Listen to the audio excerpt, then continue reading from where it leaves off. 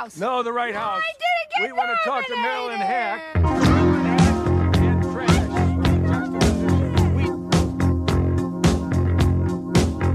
I'm from Canada Water.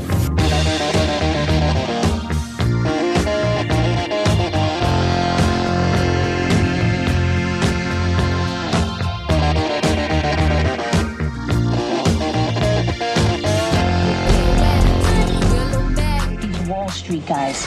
You see what they did to this country? They stole from everybody. Hardworking people lost everything. And not one of these douchebags went to jail. The game is rigged, and it does not reward people who play by the rules. But it's like robbing a bank, except you get the keys. Are you in?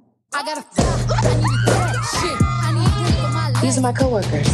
Jobs, please. What if somebody calls the cops? And says what?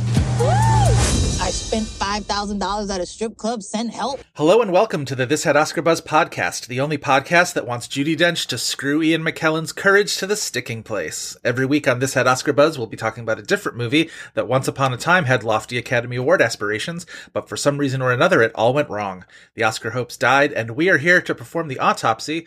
I'm your host, Joe Reed. I am here as always with my hustler at scores, Chris Feil. Hello, Chris. I too get more comfortable when wet. Oh my god.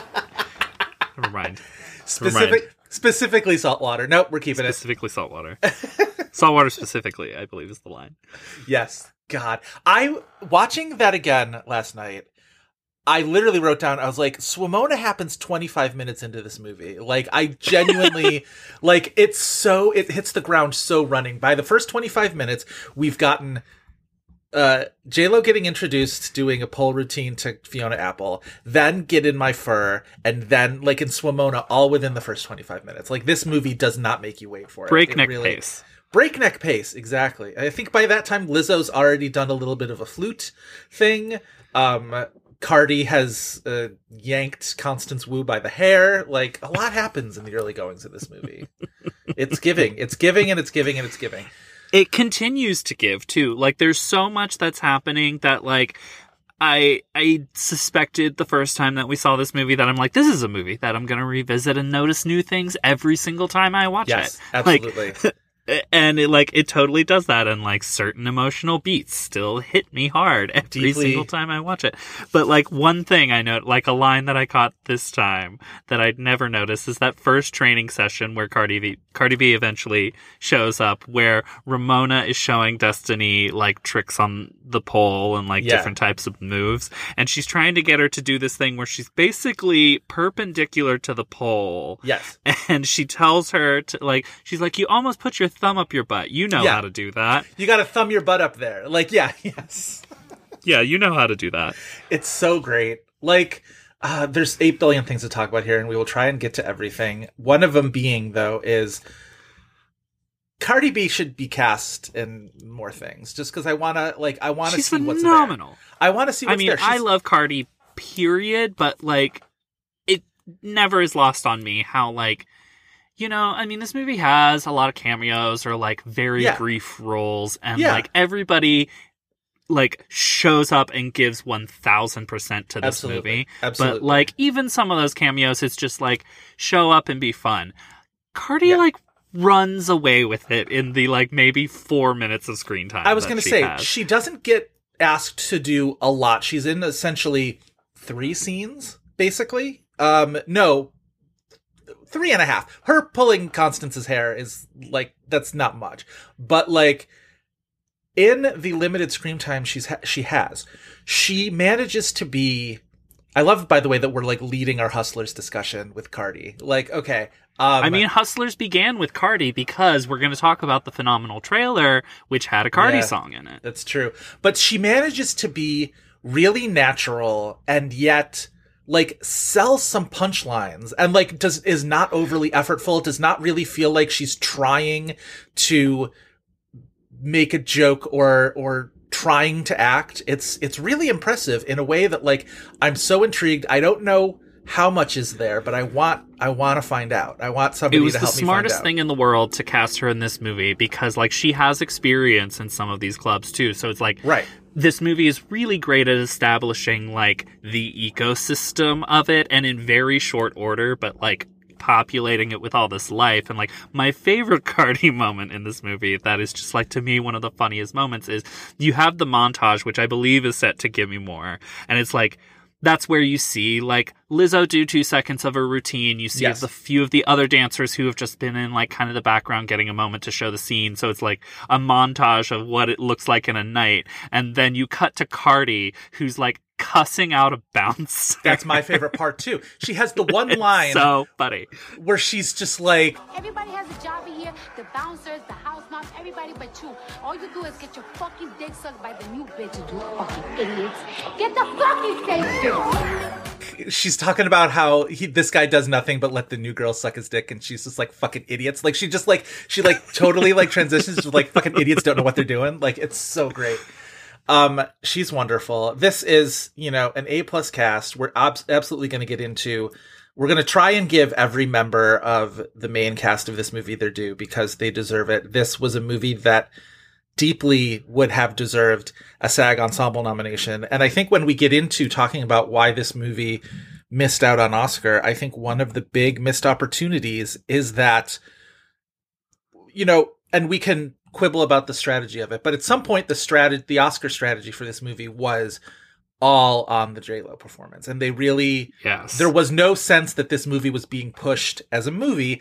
And I do wonder if that might have helped things along if voters weren't being asked to essentially make an exception for J-Lo. That tacitly, the campaign for this movie, without saying it, was like, maybe the movie's not your cup of tea, but you got to admit J-Lo's great. And that's, for people who the movie might not have been their cup of tea, that's not wrong. You know what I mean? Like, that's still the correct way to go.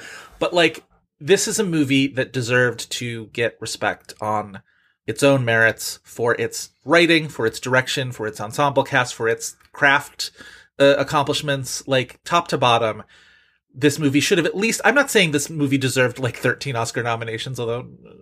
Catch me on a good day and maybe I would... You know what I mean? Catch me on a good day and I will also agree with that. But this movie deserved to be considered. It goes deeper, everywhere. I think, than just the awards narrative of this movie too, because I think there was, like, a critical, the people who got this movie and got what is special about this movie and what is smart about this movie, in my recollection and in my experience in the moment, were basically women and gay men. And do we have to do everything for the rest of you? Do we really have to? God, and it's like you see a lot of, I think, mainstream, especially straight male critics who are just like, yeah, entertaining movie, blah, blah, blah, blah, blah, but not willing to really think about the emotional core of the movie, the deeper, like, kind of satirization of the market crash and how, this kind of reflects a certain type of blue collar worker. And, people were unwilling to even consider it, I think, on a critical level in how it achieves those things. And it's like you have, homosexuals like you and I loudly beating the drum for this movie. How dare you? A few others. We are getting ahead of ourselves as we do. I swear to God, Chris, every week we do this, I'm like, I should do better at just, like, letting us ease into an episode and maybe just, like, if there was ever a movie we were just going to charge out of the gate, though. We really never seem to be able to stop just, like, jumping headlong into a discussion, partly because the two of us are pretty scrupulous about not discussing a movie before we get on the podcast. So I think by the time we're on here, we're just like, blah, like, I have so much to say. Weirdly we didn't, because, like, I figured we would just be, like, talking about this movie all week, because, like, the thing is, we're doing an episode on a movie that we probably bring up in conversation to each other at least once a week. So I want to do a little bit of a two-tiered table setting, one of which being I want to talk about the time in which this movie came out. But first of all, I would like you to talk about how this is our listener's choice winner. Like, thank you, fans. Thank you, listeners. Thanks, guys. I think as soon as votes started coming in for this, it was like, oh, it's obviously going to be no competition, Hustlers, just like last year when we did this and, you know, made the listener's choice open season, basically, for all of our listeners to pick what we're doing. Last year, the same thing happened with Widows. We did end up, like, not even doing a poll on this one because it was such a blow-away type of thing, and it was so obvious that people want us to talk about this movie. But talk about a little bit about what were some of the other movies that at least got, like, multiple votes or a little bit of a concentrated attention. Runner-up was Kenneth Lonergan's Margaret. Fret not, Margaret fans. We have plans. We do. Jordan Peele's Us showed up quite a bit. That'll be a fun one to talk about, I think, in the future. Yes, movies with a lot of big followings. I think the most, like, core this had Oscar buzz, like, title that, you know, got the best in the rankings was actually Amelia in terms of, like, quintessential, this is what we do here. I noticed that. Yeah. So we may have to go back to Hilary Swank in the new year. We are going back to the House of Swank. Yes, we will definitely do that. Lots to ponder into the new year. It's always good to get a little window into the enthusiasms of our listeners. This was, I mean, we would have done the shipping news eventually, but like that was one of the things that I loved about when we eventually did the shipping news was just like, I knew how many of y'all were out there, like secretly pining for this, like notoriously bad movie that yet is so intriguing to all of us. So this is a good, it's market research more than anything. And we like that. So, and this is certainly an episode that's been long in the making because we've done this since, we've talked about, this podcast has been going longer than Hustlers has been with us. So It's like we had the whole class of 2019 episode that, basically I think I spent the whole time anytime you mentioned Hustlers me being like, I don't want to talk about it. We gotta wait. I also feel like from the minute that this movie got blanked at the Oscar nominations, our listeners were like, so when you eventually get to the Hustlers episode, because like, yes, it was like, you know us well. It was always coming. And now that our self-imposed 1 year moratorium on not talking about movies from the last Oscar year, we are now clear of it. So that's the other thing I want to talk about though, Chris, is this movie world premiered at the Toronto Film Festival in 2019. So the fall of 2019. It is my declaration to you that no period in time feels more remote from where we are now than late 2019. Like fourth quarter 2019. Right before the pandemic. It feels like the foggiest time. It feels like it was a billion years ago. Everything that happened in that, it's not that I don't remember what happened in there, but every sort of cultural happening that went down in that little window is refracted in time in a way that like I either feel like it just happened or it happened a billion years ago.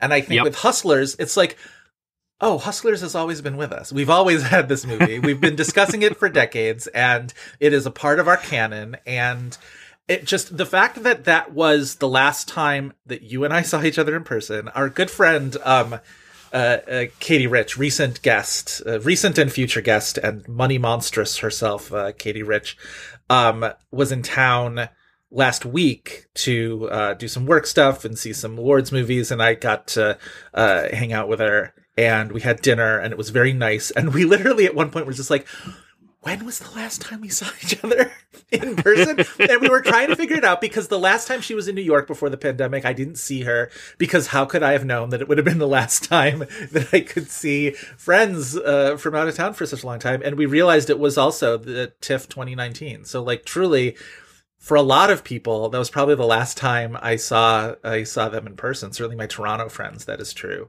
And again, it's just like, and that contributes to it too, because you and I communicate every day. We are on this podcast every week.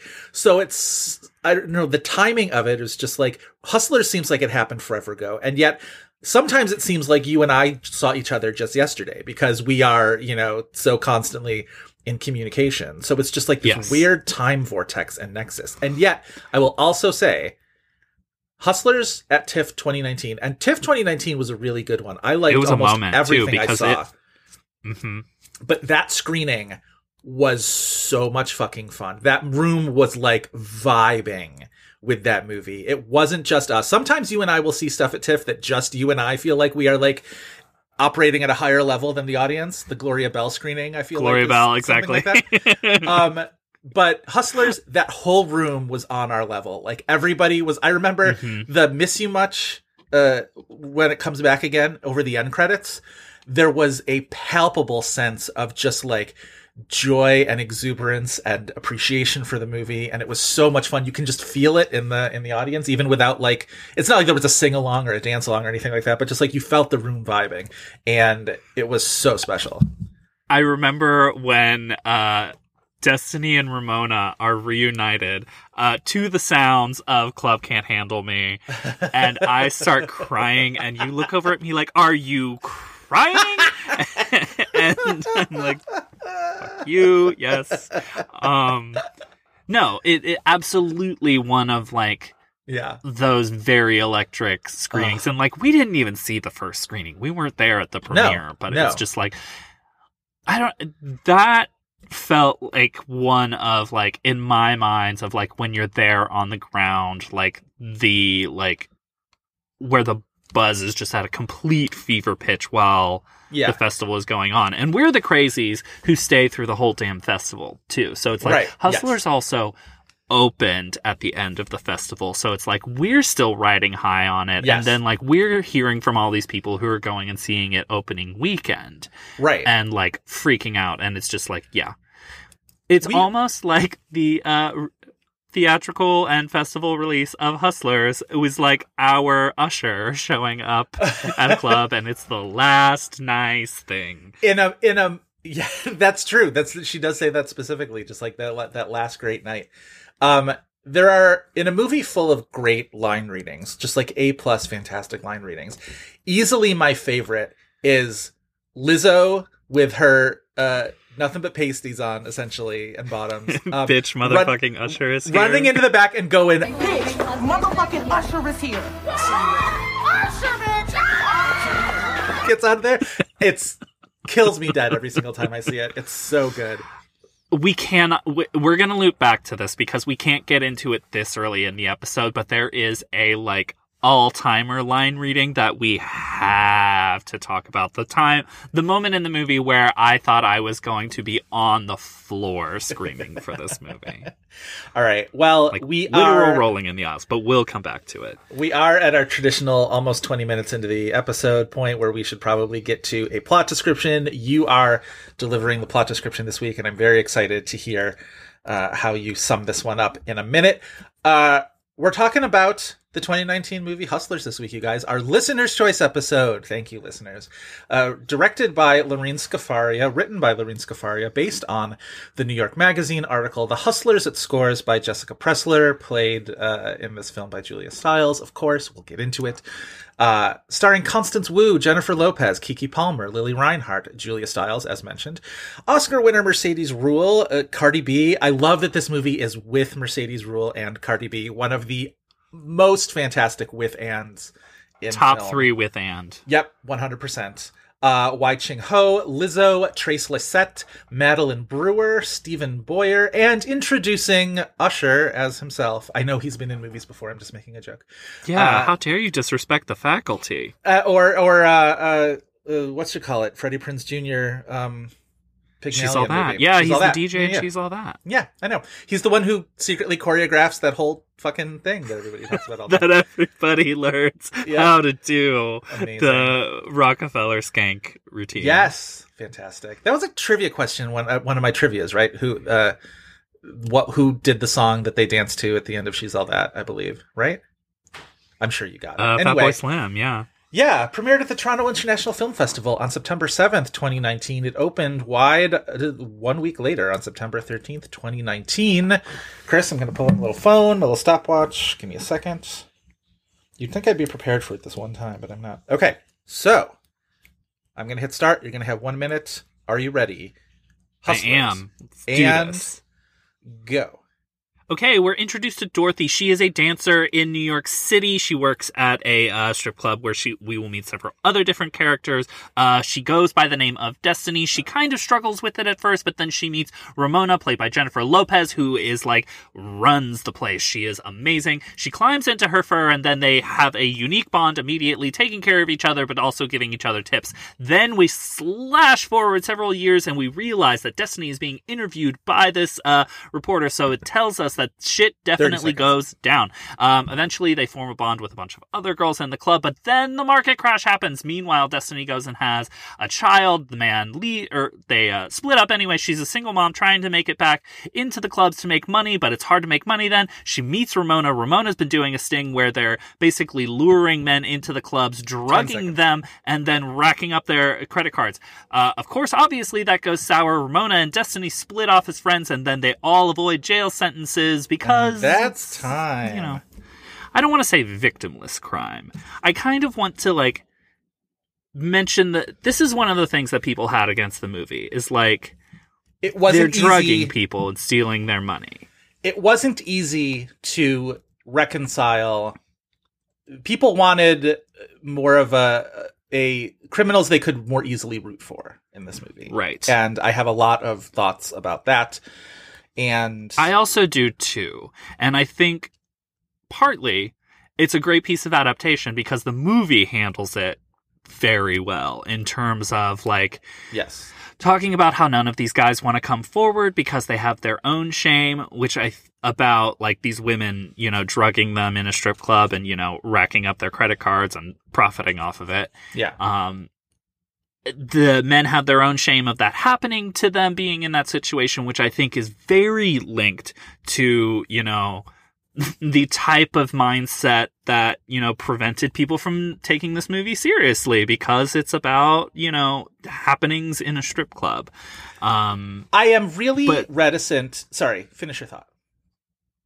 No, I was just going to say, in terms of the morality of the movie, I think the movie handles it really, really well that these women are, making a bad decision. They're doing something wrong. Yes. But understanding the type of systemic issues, especially after the market crash, and just what it's like for blue collar workers, the type of decisions that they are forced to make, and you know, who ultimately suffers for those choices. Because of course there are certain men that are depicted in this movie that do, suffer in a way. They're trying to target men who aren't going to worry about where that $10,000 went, but there's a few that they, get reckless with. Well, and if you read Jessica Pressler's article, and it does come across in the movie, so I don't think you need to read the article to understand the movie. I don't think that's one of those situations. But if you read Jessica Pressler's article, a lot of she really front loads it with the idea that the hook of this story is both that these women came up with a scheme to get rich off of the guys coming into the strip clubs, but also the fact that so many of these victims were kind of objectively unsympathetic. She talks about how the women talk about the guys in the strip club. Sometimes they'd prefer them to be the worst of the worst, right? The, disrespectful and gross and rich and, doing bad things with their money because it made it more satisfying to sort of drain them of their checking accounts of their, and make them, them spend all this money on them rather than the sort of the sad sacks who didn't have as much money, but who they could sort of string along a little bit. That there is a sense in this movie that I think it would be disingenuous of anybody to deny the fact that there is some satisfaction in watching some of these guys, the worst of these guys, get taken for a ride. And I think what's interesting about the movie and the way that Scafaria handles it is she rides you down that slippery slope so gradually that by the time you get to the stuff where they are, where guys are getting, go into the hospital or getting like really seriously adversely drugged, or when you get to the Stephen Boyer character, who is somebody who could not afford to be taken for a ride in the same way that some of these other guys did, and he's got a family and he's got a kid and he's got a life, his job because they use his corporate card, right? And so, but by that point, you've gone down the slippery slope that you're sort of in it with these women. And it's interesting to me that, and this was not, I don't think this was widespread, and I don't think it's as clear cut as all male critics reacted to it in such a way. I think there were, plenty of male critics who took this movie for what it was. But I think with a certain segment or with a certain number of people who it's about like, who am I identifying with in this movie? And if your identification is with like, oh, what if I was one of these people who wasn't that bad of a guy, but I still got taken for a ride? How awful would that be?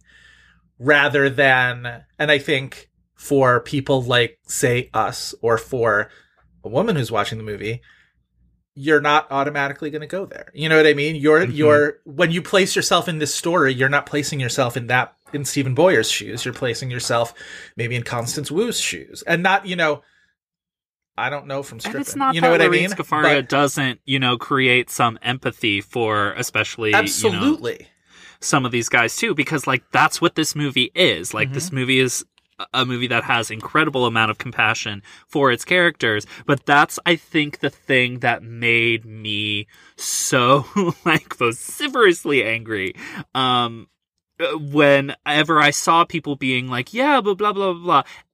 First of all, a movie doesn't need to be moral to do what it needs to do. Second of all, it's just like, I feel like if you are leaning towards the empathy of the other people, I feel like you didn't of these men, I don't feel like you watched the fucking movie.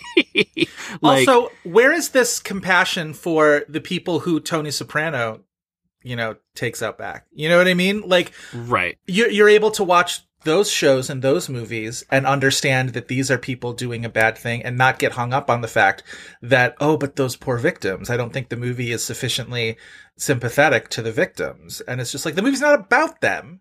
But this is also specifically a movie about how these characters are led to those decisions, who are led to doing criminal acts because, like, that's what the system has kind of nudged them to do in order to survive. Like, there's ample room for different types of exploitation. And like, we saw, like, it's a very specific industry, and I think the movie like paints the industry very well in terms of like getting us to understand how it functions and how it was affected by the market crash, and like, and then ultimately what it means for the characters too.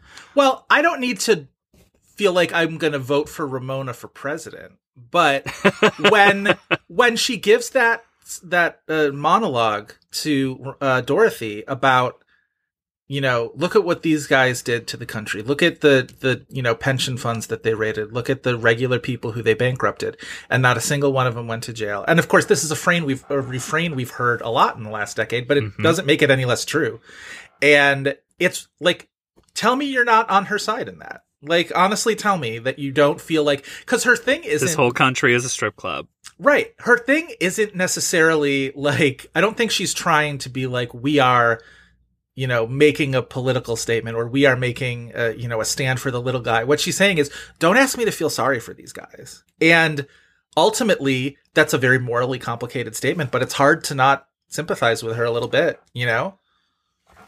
Well, and it makes the kind of, not just the morality, but like the political, a lot of the layers of this movie way more interesting than like a movie teaching us a lesson. And like, even that final monologue from Ramona, I feel like is the only time in the movie that it's explicitly kind of drawing a financial parallel or, a socio-political parallel, like making it literal in this movie. And I think because of that, and it saves it for the very end of the movie, it can get away with it. It's almost like because it's produced by Adam McKay, and apparently they'd, because Lorene Scafaria, for her own script, had to really fight to be in the director's chair too. Yeah. And it's like, you can imagine the Adam McKay version of this movie where like every scene is that scene, telling us how to interpret this story, because we couldn't possibly be smart enough to do it ourselves. Well, and the other thing is, you get that one scene, but all around that is, it's this ecosystem is being described for you anyway, whether you realize it or not. Mm-hmm. And the fact that, like, who are these people who can afford to drop $100,000 in a night at a strip club? Like, it's nothing to treat these women as if they are something, that they can just sort of just like throw money on a table for and whatever. And like, what kind of money must you be making to do that? What kind of regard for that money? Do you know what I mean? Just like, at some point when it's something you can just sort of throw down on a night, the obscenity of that wealth, you know what I mean? The absolute obscenity of acquiring that wealth and what you have to do. And it's just, and this is all wrapped up in a super fucking fun movie where, again, Lizzo says, "Usher, bitch." Like, you know what I mean? It's just like, this is not a treatise. This is not a homework assignment, but it is.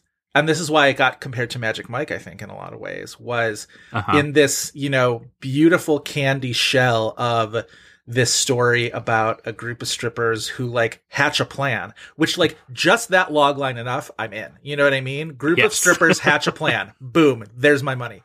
But within that, there is commentary. There is context. There is, all this sort of stuff. And it's really fascinatingly done. But you opened the door a bit to the production history of the movie, which I think is really interesting, because this article, the Jessica Pressler article, and I'm looking it up right now because I don't want to get it wrong, was published. Well, now I'm looking at the article and it doesn't have a date stamp on it. So thank you very much, New York Magazine Web Archive. 2015. Thank you. Articles published in 2015, almost immediately. Will Ferrell and Adam McKay's production company is looking to turn it into a movie.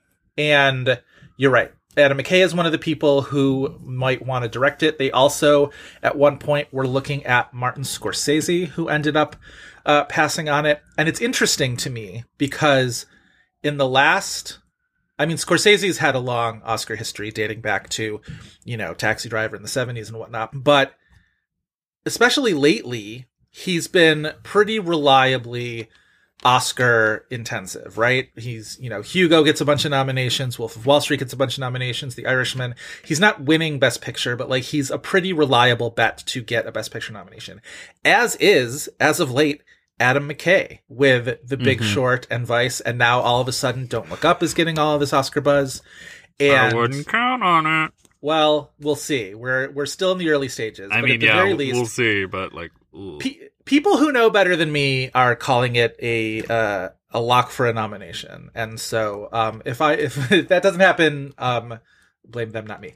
But what I'm saying is, these two guys who, like, maybe there's a version of Hustlers that gets made by one of them that gets nominated for Best Picture in 2019 because of that cachet. And I like this, there's, 8 billion different wormholes in that argument because Scorsese also has The Irishman that year. So what does he make and what does he not make? Whatever. What I'm saying is there's a version of this movie that gets made by one of them that is maybe more Oscar palatable because of their track record and standing in the Academy. And it's maybe more familiar to a movie we've seen before. Well, right. So, yeah. And so what I'm saying is I will happily sacrifice that. I will happily have Hustlers with 0 Oscar nominations. And be the better movie. And be the Lorene Scafaria version of this movie. Because I think that's important. And again, I'm just, dumb me watching the Oscars. Obviously, Jennifer Lopez might feel differently about the benefit of getting an Oscar nomination and maybe a win. But maybe Jennifer Lopez doesn't end up starring in that movie, otherwise. I don't know. It's, it's a lot of what if scenarios. But I'm glad we got the movie that we got, regardless of what happened on Oscar nomination morning for it. Yeah. Well, because I don't know. Lorene Scafaria, which is like also because of the Will Ferrell, Adam McKay producing partnership of this, we also just got like one of the best Succession episodes that she directed, the Too Much Birthday, yes. Boys sad birthday party. God. Good lordy. Basically Magic Mountain on MDMA. What was that fucking treehouse? Only cool people are allowed in here. Oh my God. She blew that shit out of the water. That episode is incredible that she directed. One of the things in that episode that reminded me a little bit about Hustlers is Barry Schneiderman, the woman that Kendall hires at the beginning of the season to essentially do his media strategy. The one who he says, "I just want cool tweets." The one who it's her and Comfrey. I know everybody was talking about Comfrey, but who at one point just sort of has this look on her face that she's just like, I'm running this idiot's birthday. Like, this is what I have to do. This is the job that I have. And it made me think of, Hustlers in a way of just like catering to the whims of these people with way too much money must really like do some shit to your brain, like do some shit to your psyche. And absolutely. And fantastic episode. Lorene Scafaria is a really fascinating talent in Hollywood, and I really love talking about her, in part because at the very beginning, the very first movie of hers I saw was Seeking a Friend for the End of the World. She had been a writer for... Was she a co-writer for Nick and Nora's Infinite Playlist, I imagine? No, she's at sole screenplay credit for Nick and Nora's Infinite Playlist, which I did really like. I didn't love Seeking a Friend for the End of the World. I don't know about you. Where were you at when you saw that movie? I mean, like, it's kind of doing a bunch of different things. Like, Steve Carell and Keira Knightley kind of have this odd chemistry that's not satisfying, but maybe isn't supposed to be. It's definitely like kind of trying to do some ambitious things in terms of like, I don't want to say likability, that just sounds so cheap, but undermining the type of like relationship dynamics, screen chemistry in a movie like this, because it's basically a romantic comedy, but it's also kind of science fiction, right? Because it's literally about the end of the world. It doesn't ever come together for me until the very end, and then I find the very end like pretty emotionally affecting. So I give it that. And the things that are like imperfect about it by the end feel intentional. Sure. It's certainly imperfect about that relationship on screen and how they're written. Yeah. I don't think it fully works, but it is a movie that I'm like fascinated by in terms of her filmography, because like her 3 movies couldn't be more different when you actually like sit and talk about them. Totally. So her second, however, hopefully we will do someday. The Meddler I see at TIFF in 2015, and it was so unheralded and nobody was talking about it. And at that point, I think even by that point, people were annoyed with Susan Sarandon because of the Bernie versus Hillary stuff. Yeah. And as we've said before on Mike, she has always been a jerk. Like that whole thing was not new. Right. She's been doing that type of thing since the 90s. Right. And also like, I don't give a shit. You know what I mean? It's just like ultimately, whatever. Y'all are feel free to give a shit. I don't. If in 2021 people are still pointing towards Susan Sarandon in all of the shit that went down, please move on. Readjust your focus. Yes. But so there was no light on that movie. I basically saw that movie because I had a, opening in my schedule. And of course I'm a, lifelong Susan Sarandon fan. And I also really loved, Rose Byrne. And so of course I'm going to go see this movie. And it felt like I was one of the few people who did see that movie, at that festival. And I liked it, but it's absolutely a movie that really blossomed for me on rewatch and on just like the more I thought about it in my head. And It really you have a spiritual kinship to it because Susan goes to the movies at the Grove. Susan Sarandon in that movie, her character, based on Lorene Scafaria's own mother, this is definitely her most personal project of the 3 movies that she's directed, is the only person in real life or fiction who loves the Grove more than I do. And it's every time I go there, now that I've seen that movie, I sort of mentally sort of like put myself in her position, and it's just like I imagine myself as having my like Marnie and the Meddler fantasy, like that's sort of my day that I'm having, and I ultimately it's one of my best days. And that was a movie that appreciation for that movie was a real slow burn. Our friend and former guest Richard Lawson named it his best movie of 2016, and I remember that like that was not a movie that was showing up on top 10 lists. That wasn't like that was not a mainstay on top 10 lists. And I remember being so delighted that that was Richard's number 1 movie, because it was just like I love a top 10 list that, as somebody who myself, like I tinker with my top 10s all the time. I'm very studious about it. I'm very much trying to have a list that is really indicative of my passions for that year.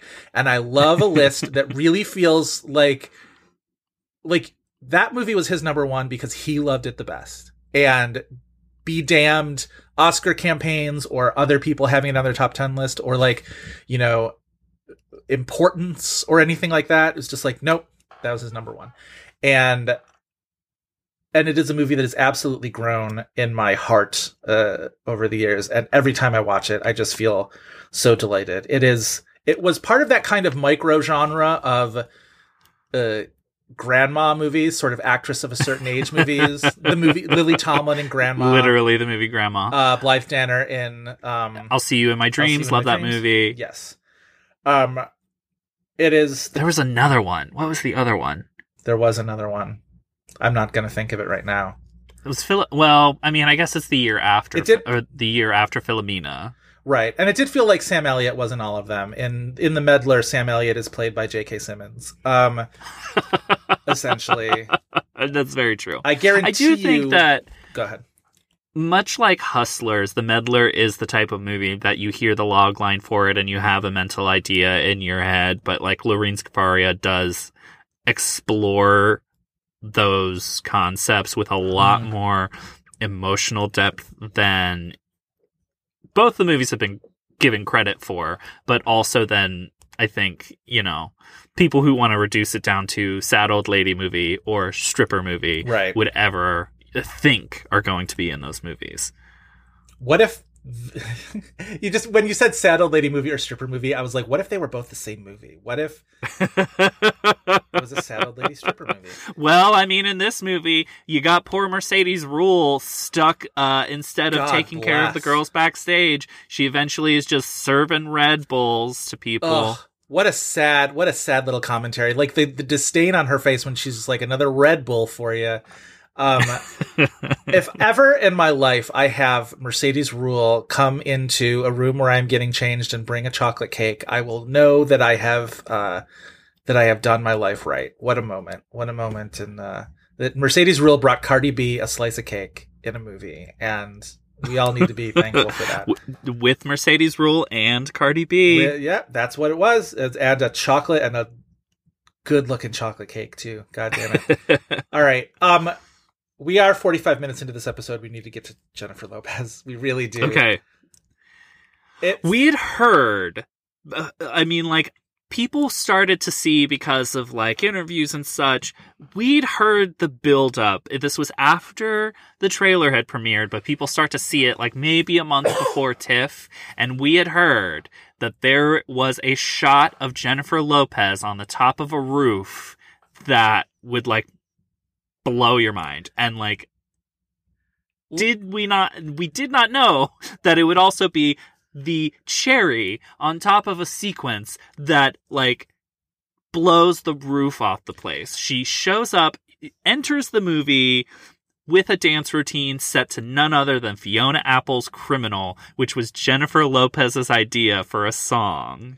One of, like, I don't care what movies you like or what genres you're into, that is a top 5 all-time character entrance in a movie ever. That is absolutely, she's giving stardom, she's giving, icon, and performs this like incredibly physically demanding routine. The camera does not leave the stage. Like, that's what I love about how Scafaria films that scene.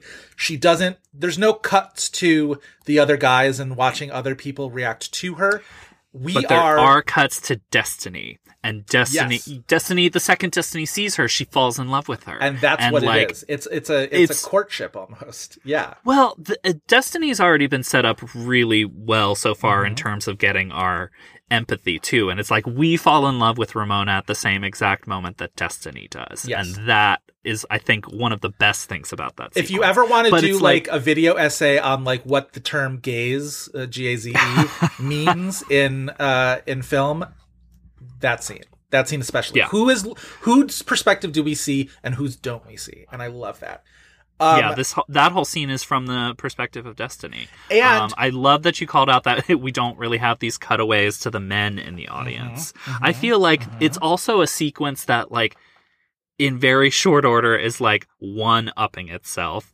The first of which is like when that needle drop hits, we're like, what the fuck? Yep. And then she comes out and like is in that outfit, is basically naked, and we have the Destiny stuff layered in there. The whole sequence ends. She has that amazing line of "Doesn't money make you feel horny?" Yep. And then cut to her smoking on the roof in the New York City skyline in a giant fur. Before we get to that, though, I want to just shout out the art direction of the stripping scene, the way, just the sheer amounts of money that is on that stage, which I think is so crucial to it. Walk on it. And how is again, she not slipping and falling and dying? And again, there's so much money. This is through Dorothy's perspective, Destiny's perspective. So, like, of course, like in her mind, like that, it's, how do you not pay attention to the money as well, right? It is thick on the stage, like you are walking through half a foot of snow, right? And like that's the degree to which like there is just cascading money around. There's more than she could possibly. Ramona walks off of the stage clutching a giant pile of money to her chest, and it's not a tenth of the money that's on the stage still. Like, it's so much money. But then, yes, so then we're up on the roof. It's Ramona in her fur. She's giving young Deuteronomy. It's very, like, she's resplendent. She's sort of like, she's lounging. And again, one of the great lines in this movie, which is "climb in my fur," which is, that's your thesis of the movie. That's your thesis. It is a jungle cat, right? It is a alluring predator, right? Who says to a little cub, come in, climb in my fur and we'll do this. Well, we're in it's this the together. flip side to those images of Destiny watching her, because like in that moment we get, we are falling in love with her with Destiny, but then in this climb in my fur moment, she's also like inviting the audience in to like fall in love with her.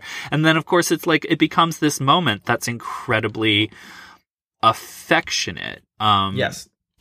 That, of course kicks off their relationship together, but like it's also, and it gives you a little hint of almost like behind the scenes practicality, which is the glamour of these strippers, the glamour of J-Lo as she's like just the perfection of her body and her, musculature and the way she can move around on that stage. And then in that next scene, it acknowledges the fact that it must be fucking cold as shit if you are up on that roof with just whatever you're stripping in. So it's just like, yeah, come into my fur because otherwise you will freeze. It's so fucking cold, right? So it's just like, it's a little bit of acknowledgement of like, yes, we're giving you the fantasy, but we are also acknowledging the reality. We are acknowledging. Well, it's one of those things that like is unexpected, and one of the things that I find very moving when I watch the movie still is that like, as Lorene Scafaria is building this world, she is constantly like underscoring that these are people who ultimately take care of each other. Yes. And like are working in an industry like, I'd seen people call like this like blue collar workers, and I think that that's what it is like. Like, it made me really think of like when I was still working in the retail industry, cursed times, but like, yeah. when you are at that part of the economic food chain professionally, even in incredibly like tense or like uncomfortable situations, like I, not like I have awful men at a strip club experience, but like people do take care of each other in ways that like are not front facing to the public. Right. And like, it's just I think it's one of the things that sets this movie aside that it doesn't really get the credit for, and why this movie is so good is how it kind of establishes the emotional stakes and like the emotional support systems. Yeah. When you're at the end of the economic food chain, or like towards the back end of the economic food chain. You know what I love about this movie? One of the many things that I love about this movie is you'll get a bunch of scenes where it's like Ramona and Destiny, or when it's later and it's, Keke Palmer and Lily Reinhart and all of them sort of going shopping, right? And they're shopping for these expensive shoes and coats and bags and whatnot. And you'll get these like moments of like, getting a little bit of like hesitation or side eye from the clerks there or whatever, but you don't get that like, and no shade against either Pretty Woman or Julia Roberts, but you don't get that like big mistake, huge scene. It's just like Jennifer Lopez is just like, what are you looking at? Bring it up. And like, that's it. That's all you need. And that's all you need is this acknowledgement that just like these women, even with all of this money, are, facing an uphill climb towards respect. And you don't need to have, a big monologue breakdown in the middle of a store demanding that respect. It's literally just like Jennifer Lopez being like, take my fucking card. Like, and it's, it's great. It's so great. But so Jennifer Lopez by this point, because you're right that there was some advance buzz after the trailer came out. But even I remember when the trailer first came out, and I was not alone, so I'm not trying to like claim credit here, but I literally saw that trailer and I was like, Jennifer Lopez is going to win an Oscar. And I was like, and I said it and I was like, I don't know how true this is going to be, but if it happens, I want to be here on the ground floor. And I remember being like, it was even from that trailer, you just looked at it and it was just like, this is a star, performance. And what then you did was you took a second and you were just like, wait a second. The timing in this could not be more perfect, right? Because by that point, we were 20 years into the Jennifer Lopez experience of Jennifer Lopez being a famous celebrity. Obviously 25-ish. Well, 1997 was Selena, right? So I feel like I'm safe to say, like, before that, yes, In Living Color, and yes, like, whatever, but like 1997 is Selena, 2019 is, so it's just like, yeah, a little bit over 20 years. And comes onto the scene with Selena in 97, and then gets the Golden Globe nomination for that, follows that up with Out of Sight, which she gets phenomenal reviews in a movie that was like well reviewed anyway. It was like it took a little bit of like a slow burn, but mostly because I don't think it made a lot of money at the box office, if I could be mistaken. But like, it did not take long for like Jennifer Lopez was getting best in show reviews from that movie. And all of a sudden, back to back, we have this, like, she's one of the most exciting young new actresses in Hollywood. And then the very next year, she pivots to a music career that, from her perspective, doesn't seem like that much of a pivot. That was always something that she, had in her mind, right? To be this sort of, she was a singer and a dancer and an actress kind of a thing. But that pivot to a pop career at a moment where pop was huge, like was really cresting. This was Britney and Backstreet and NSYNC and Christina. Like, this was the era. And yet it was a real bullet train to the type of respect that you were getting as an actress. Now you have surrendered that because you have decided to throw your lot in with Britney Spears and Christina Aguilera and, Brian Luttrell and whatnot. Like, you're now here, you're in this box. And so an incredibly, like, no matter how successful, it was almost like an inverse, right? The more successful she became as a pop star, the less respect she would get as an actress. And well, and her biggest movie roles too were like romantic comedies. This is the other type of thing that people right. love to, especially in the early 2000s.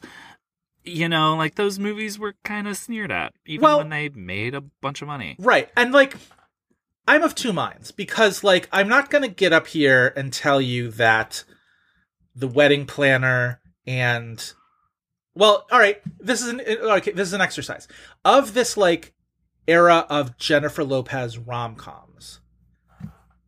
What are the good? Where how do you rank them? What are your picks of that era?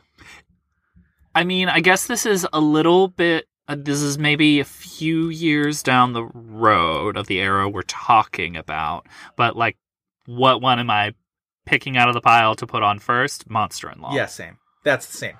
And I feel like I can't, with a straight face, be like, justice for The Wedding Planner, justice for Made in Manhattan, justice for The Backup Plan. You know what I mean? Just like... However, maybe not justice for, but don't read the plot synopsis, get a few of your friends drunk, and everybody watch second act. And I mean, late stage J-Lo is almost like a different thing, but I'm like from like 2000 to 2010, like that decade, right? Which is like essentially the decade that took Jennifer Lopez from out of sight acclaim to The Backup Plan sort of bargain basement, you know, as a movie star, right?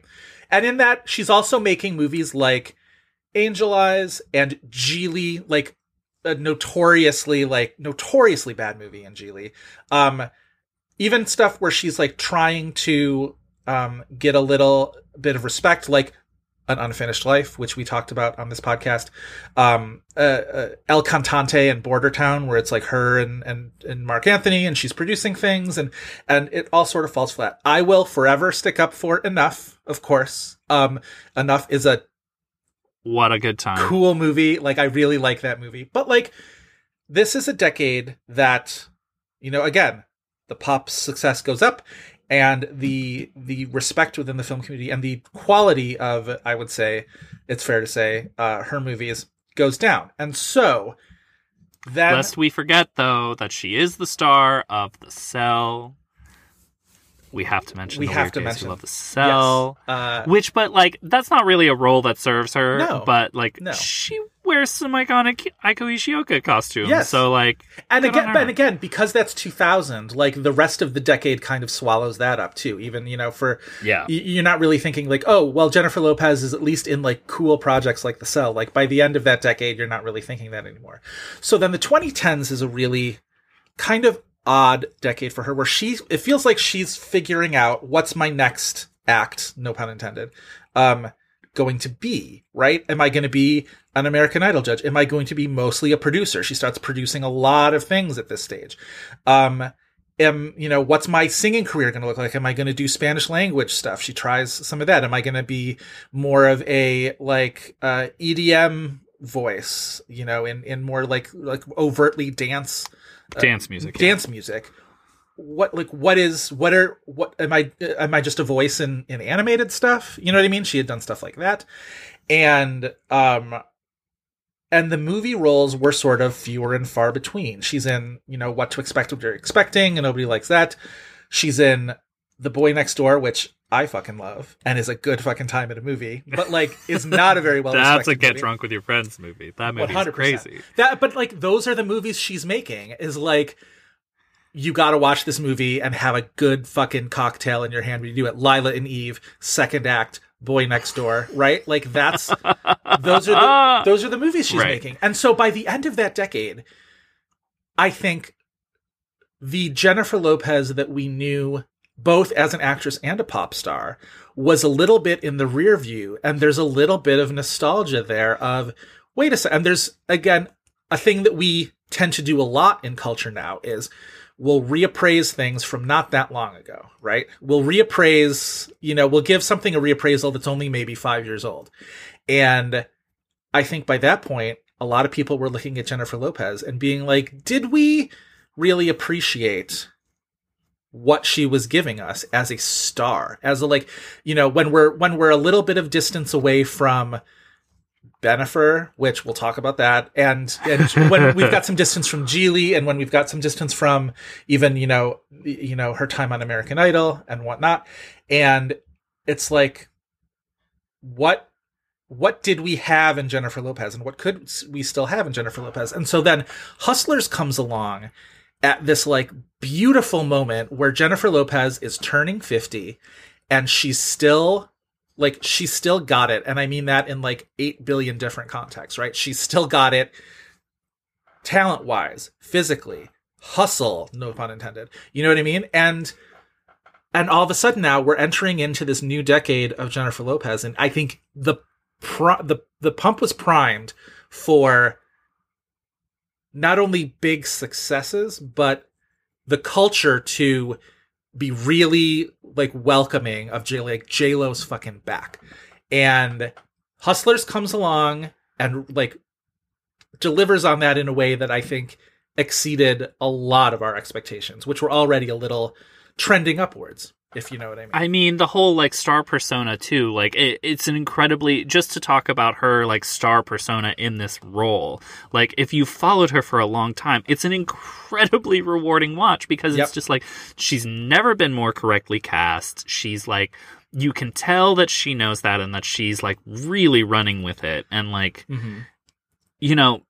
finding these character nuances that like some of the movies, like The Boy Next Door, are not the type of things where she's given the opportunity to do that in a long time. So it's like, on top of the movie being very good, it's very rewarding to see this type of star performance that we don't get very often. Well, and it's also a thing that capitalizes on, again, a reappraisal of all of the things, or at least a lot of the things that we kind of, and when I say we, I mean the culture, I'm not necessarily meaning you and me, kind of bagged on her for, where she had gotten a reputation as being a diva, and in Hustlers, she's a fucking boss. She had gotten, like, think about how much ink, like, her butt got in those early days of just, like, redefining the, body image stuff, and just, like, so much focus on her curves and her butt, and Hustlers is just, like... The Grammys dress created Google Images. Right. Like all of that, and she was a sensation for it, but we also, the culture kind of mocked her for that. And in Hustlers, it celebrates that in such a huge way, and it lets her own that. It gives her ownership of that.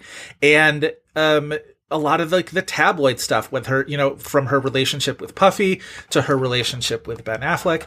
And in this movie is just like, yeah, you try taking your eyes off of her, essentially, right? You know what I mean? Mm-hmm. It's just like, of course we've been paying attention to her this whole time. Wouldn't you, like, look at her? You can't, like, she's magnetic. And so Hustlers really allows her to own all of that narrative all at once. And so it's not only this, like, great performance, it's a perfect movie star moment, but it's a culmination of 2 decades of stardom, all in this one performance. It is a perfect cultural moment. I can't, like, you couldn't have crafted it any better. I mean. Right. So, which then I think leads into a little bit of not a little bit, probably a lot of my annoyance in ultimately the fact that she doesn't end up getting an Oscar nomination. Because if you look at, and again, I really don't want to play, like, if this were a man card, because, like, it gets really reductive. But the ingredients that she has going into the Oscar campaign of 2019, where not only is it a great performance that critics loved, it is it's the narrative that it puts on her career is impeccable. Like, it's like, we talk about how Oscar really loves sort of career narratives where you are, you're cresting and you're giving you've reached this, like, culmination point of your career. Oscar tends to love that. There's physical accomplishment stuff. Oscar loves when an actor will put themselves through a physical ringer for a role. And, like, look at all that, like, she didn't just, like, show up on that pole in a day. Like, she worked for that. She trained for that. There were, videos and interviews about how hard when they choreographed it, she's like, we're going to do this so that they can see my face, so that they know that it's me. They know it's not a body double. They know, and I mean, and that's, again, and it's part of the text of the movie when, when Destiny is just like, what if I don't have the muscles to do that? And she's just like, every woman has the muscles to do that. Like and it's just like, and it makes you focus on the fact that like the muscular control and power to be able to do what is, you know, in many ways thought of as just like, you know, oh, it's a girl on a pole, you know, whatever. It's like, it's tossed off. And yet it's like, no, this is dancing, and her career as a dancer, like all of this stuff, even the fact that she was campaigning and supporting. And I'm like, there have been like, I wouldn't necessarily call it category fraud, but like you could make the case for her as a co-lead in this movie. Like her in supporting, this is like a really significant supporting role. So there's even like the whiff of category fraud, which tends to help in these situations. And the fact that none of it, especially if you are a large name, like, yeah, I mean, that same year, right, was, you know, and no shade at all to Tom Hanks in A Beautiful Day in the Neighborhood, but like that certainly helped him get that Oscar nomination, right? And so, I mean, I think that's a supporting performance too, but he's a big name, you know what I mean, in a supporting category. So, all of these things tend to be ingredients that would go into a bulletproof Oscar campaign, and the fact that it didn't, beyond the fact that it's such a great performance from a great movie and a celebrity who I, you know, really love, is a fucking bummer. And yeah. This was, I think, our initial hesitation when the nomination didn't happen, is like, we don't necessarily want to talk this movie because like it's such a bummer. It has like the entire right formula for success. Yeah. But like ultimately at the end of the day, it seems like one of those movies where we're going to back ourselves into an argument that is basically the Oscars aren't cool enough to nominate this. Yeah. And I do actually think it's a little true about this movie, but it's not just the Academy's fault. It was like the way that this movie was talked about. Like it was like, well, this movie wasn't given enough credit for even its success. Right. Like, and like Jennifer Lopez wasn't given enough credit for this movie's success too, because this movie made $100 million at a time where everybody wants to complain that movies for adults that like, granted, this isn't entirely original. It's from an article, but like it's not IP, right? And like nobody wanted to give this movie any credit, or Jennifer Lopez and Constance Wu for being the star of this movie and getting it to the finish line from an independent distributor. Yep. That's the other thing, is Annapurna essentially bails on this movie halfway through because they were going through their own problems. STX ends up distributing it, and I mean, I guess no shade to STX. They are not... I mean, they have more Oscar success and have gotten closer than, like, Bleecker Street has. Sure. So it's like, it's not like it's impossible, but, like, they're not entirely fluid. STX has had movies with promise before that they hadn't been able to do much with. I think it's, you know, I think a more savvy... distributor maybe is able to get Jessica Chastain something for Molly's Game. I think even something like The Upside, which like nobody really loved that movie in our circles, but like there have been other movies they could have made money. They could have. Well, didn't that movie make money? It did make money. That's the thing. It made a lot of money, and it was based on something that had existed within sort of the Oscar sphere, and ultimately like they weren't able to mount a campaign for it. So, but I think a big part of the problem is, as I said before, the rest of the movie gets discarded in the campaign, and it's just a Jennifer Lopez campaign. And as we've seen with the Oscars through the years, and especially lately, now that we're in the top 10 era, it's very hard to get an acting nomination if your movie is not in the Best Picture discussion. The nomination tally every year basically allots for one or two such people. And like, that's basically it. If your movie is not at least in like the top 12 discussion, you're not going to get an acting nomination. It's just like it's really wild that like this movie really didn't even generate much adapted screenplay conversation, which I'm like,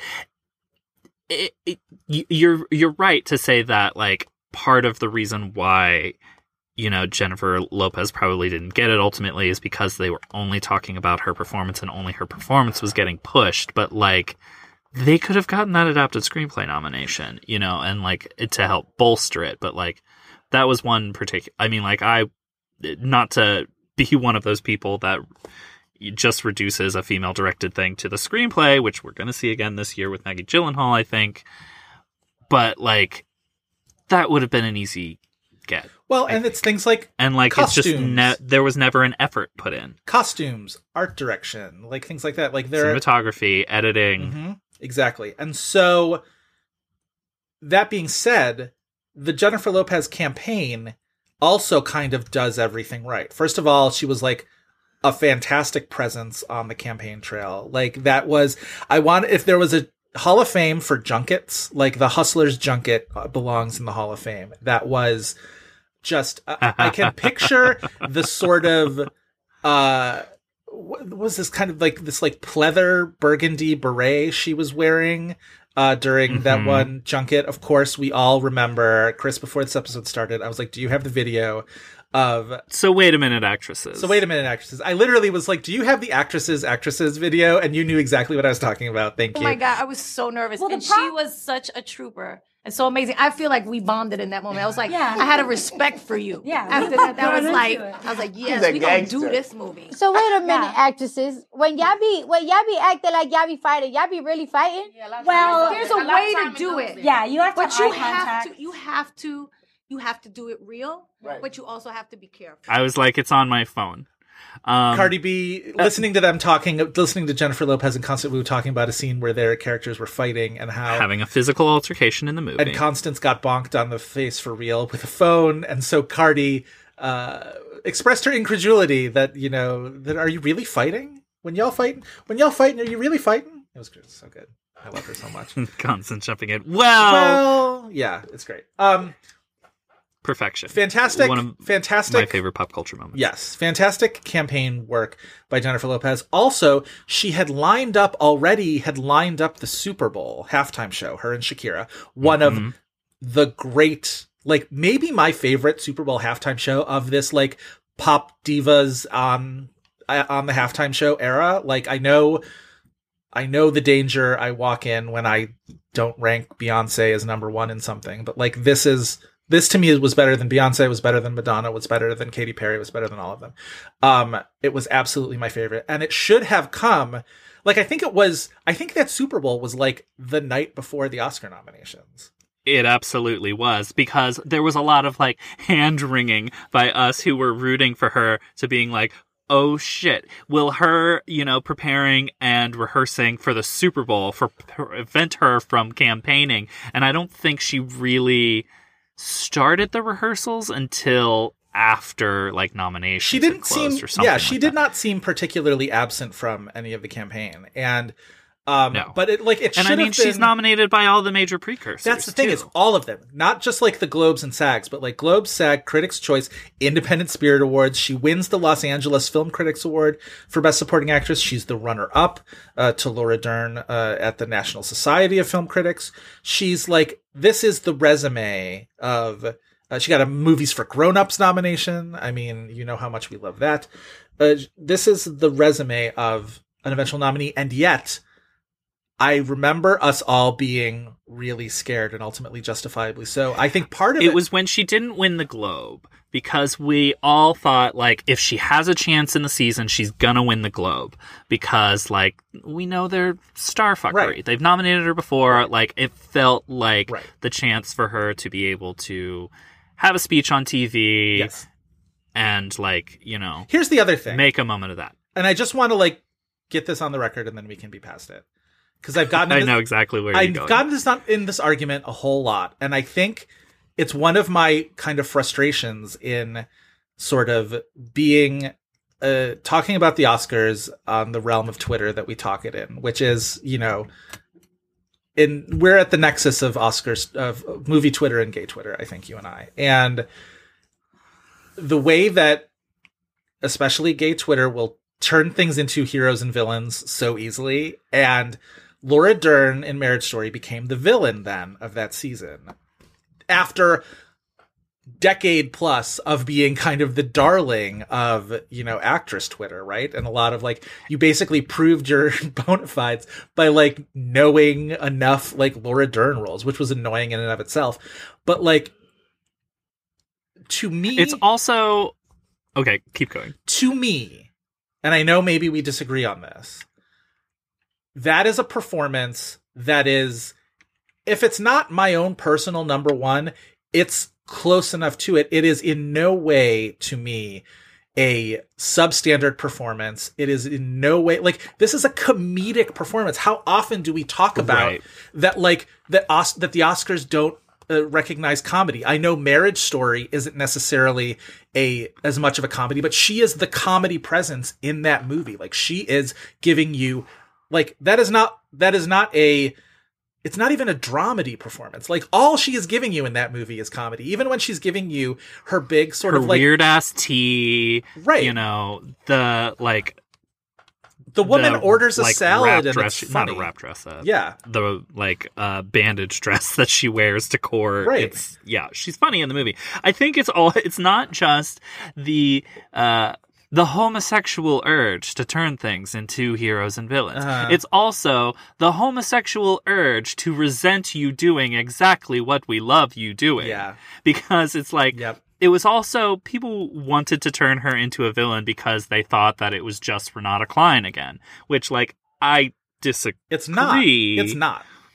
But, like, people wanted to play like they were sick of it. Also, people, like, that movie was sort of teed up for Twitter ridicule in a way that was really annoying. Obviously, like, Scarlett Johansson is not everybody's favorite actress on Twitter. Like, she is not, like, she's Dunk City, kind of, you know, in basically anything she does. And I'm not going to get into a conversation about whether that is right or wrong. But the way that Marriage Story was kind of broken down into bite-sized memes by people who hadn't seen the movie and then decided that they were going to make grand statements about the quality of the movie because they saw one scene of an argument with no context around it, really boiled my blood. And it's like, this is the exact dumbest way to, like, ingest culture, is by stripping it of all context. And I know part of that is Netflix's fault for getting cutesy with Twitter and deciding that they were going to make a meme out of their movie about divorce, but did not serve that movie well. Sometimes I do think people mistake memes for disrespect. Sometimes it's just that, like, of course it's all bandwagoning, but, like, sometimes memes start out of, like, passionate obsession, and I think that gets misinterpreted sometimes, that, like, memes start out of inherent disrespect. I'll grant you that, but what I will also say is the memification of, say, the scene where the argument scene with the two of them, right? That then led to people being like, and people say this is a good movie and this is a Best Picture nominee, like, garbage. And it's just like, you haven't seen the movie. You haven't seen, right? Like, it's just, memes are not movies. You know what I mean? Like, makes me mad. I mean, it's also the same, you don't know what you're talking about type of thing, of people who are like, you hear these stories of, like, press and certain critics, like, trying to get people to watch Hustlers, and they just roll their eyes at it or sneer at it in a way that it's like, that, you know. Yes. Anyway, that's my reductiveness is a scourge. So Laura Dern was always going to win, though. I think because of the positioning that, like, she was in, she was having a moment. I don't think there was a chance that she was going to ultimately lose that Oscar. And I get the resentment that Laura Dern was able to ride a wave of career achievement and Jennifer Lopez wasn't. Like, that bums me out too. It would be a different story if Jennifer Lopez had at least gotten nominated. I know a lot of people would have still been pissed on Oscar night and would have been like, you know, fuck this white lady. But ultimately, to me, I mean, you know how I feel with the Oscars, right? Where ultimately, for me, who wins is way, way, way less important than who gets nominated. I am that dork who's like, it's an honor to be nominated. No, I agree. The nomination is what, like, enshrines you in history.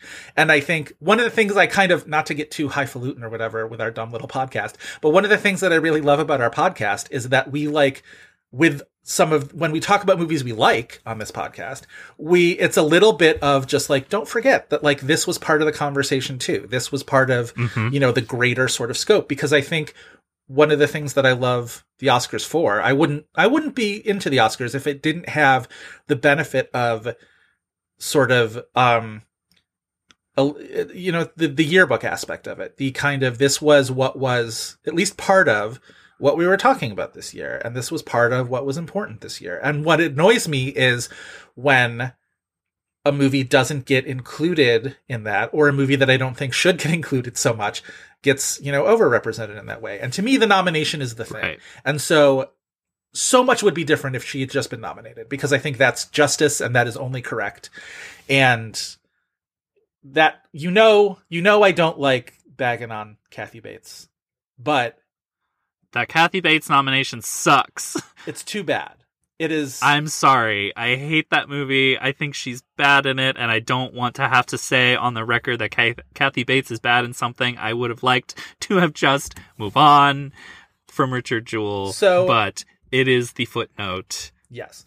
So the Oscar nominees for supporting actress that year ends up matching the Golden Globes exactly, right? I believe.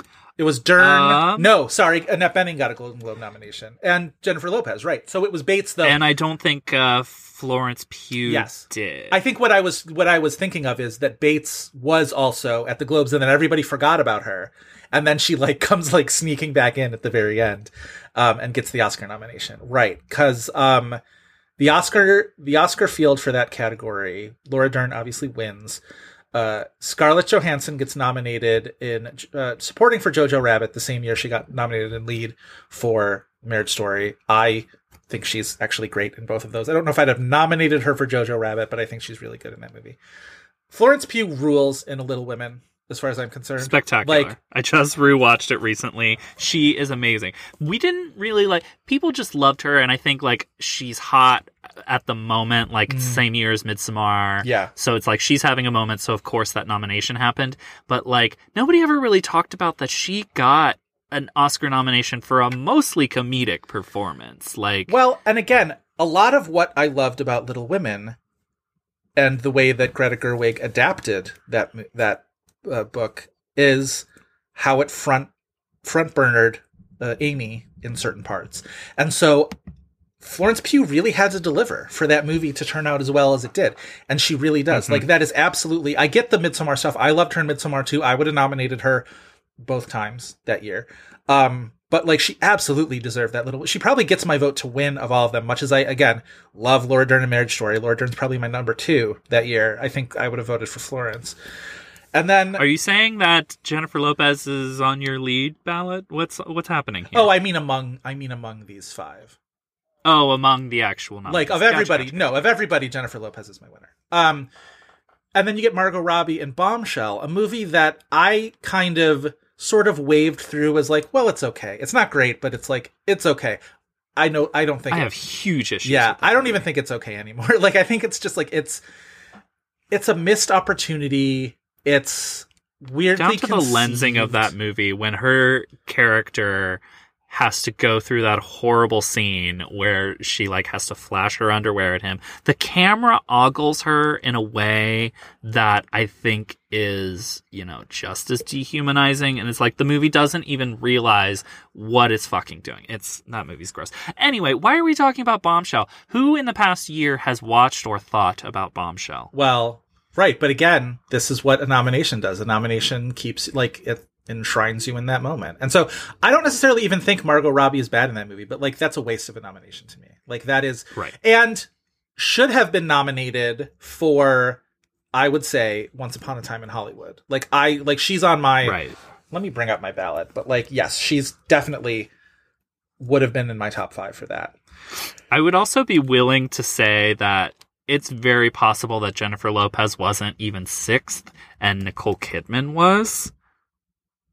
Because Bombshell? Oh God! Yeah, what a dark because thought. Yeah, it was having such a moment. She got the SAG nomination. Yeah, you're not wrong. That's a bummer.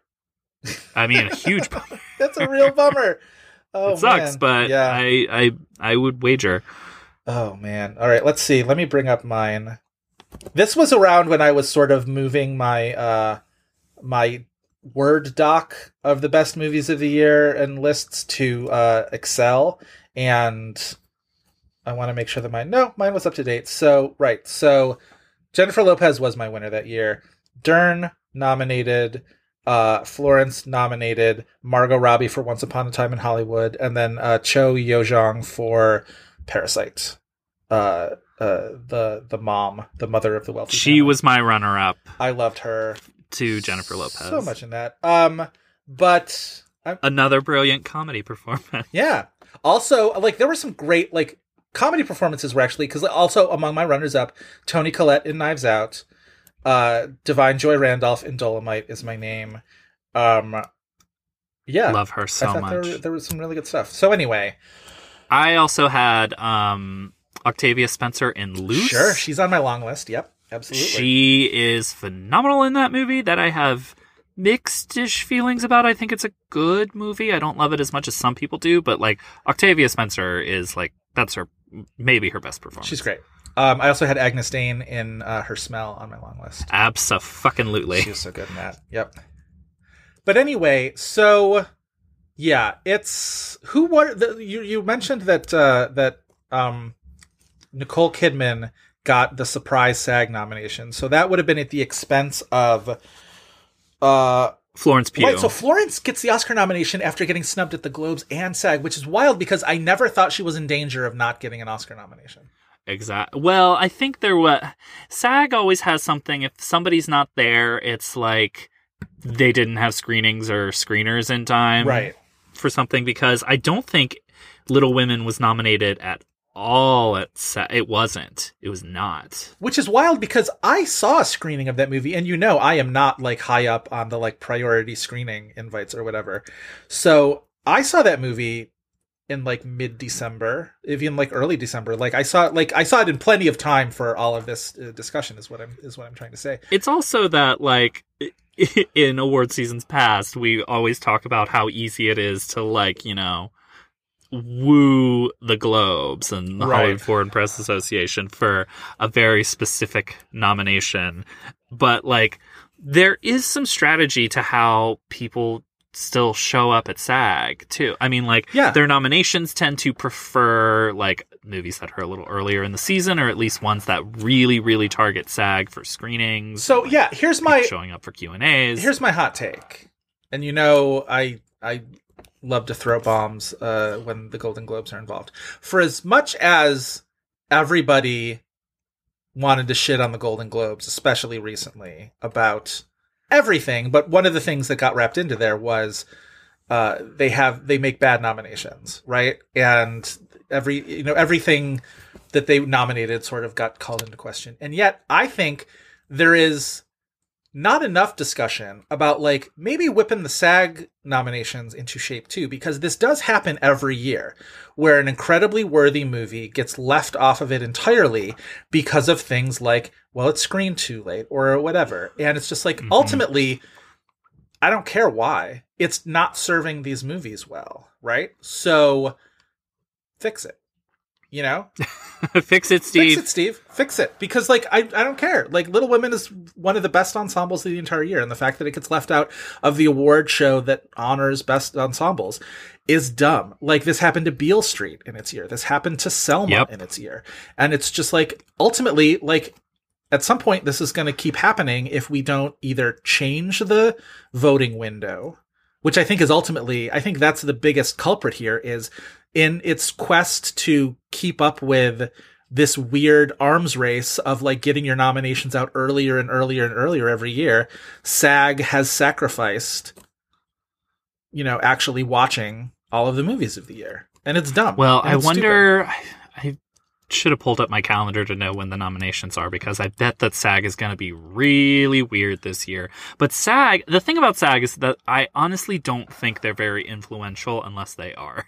Like, they tend to kind of fall in line with like frontrunner statuses. It's the one that is like overlapping more and more with the eventual Oscar winners, and part of that is the calendar.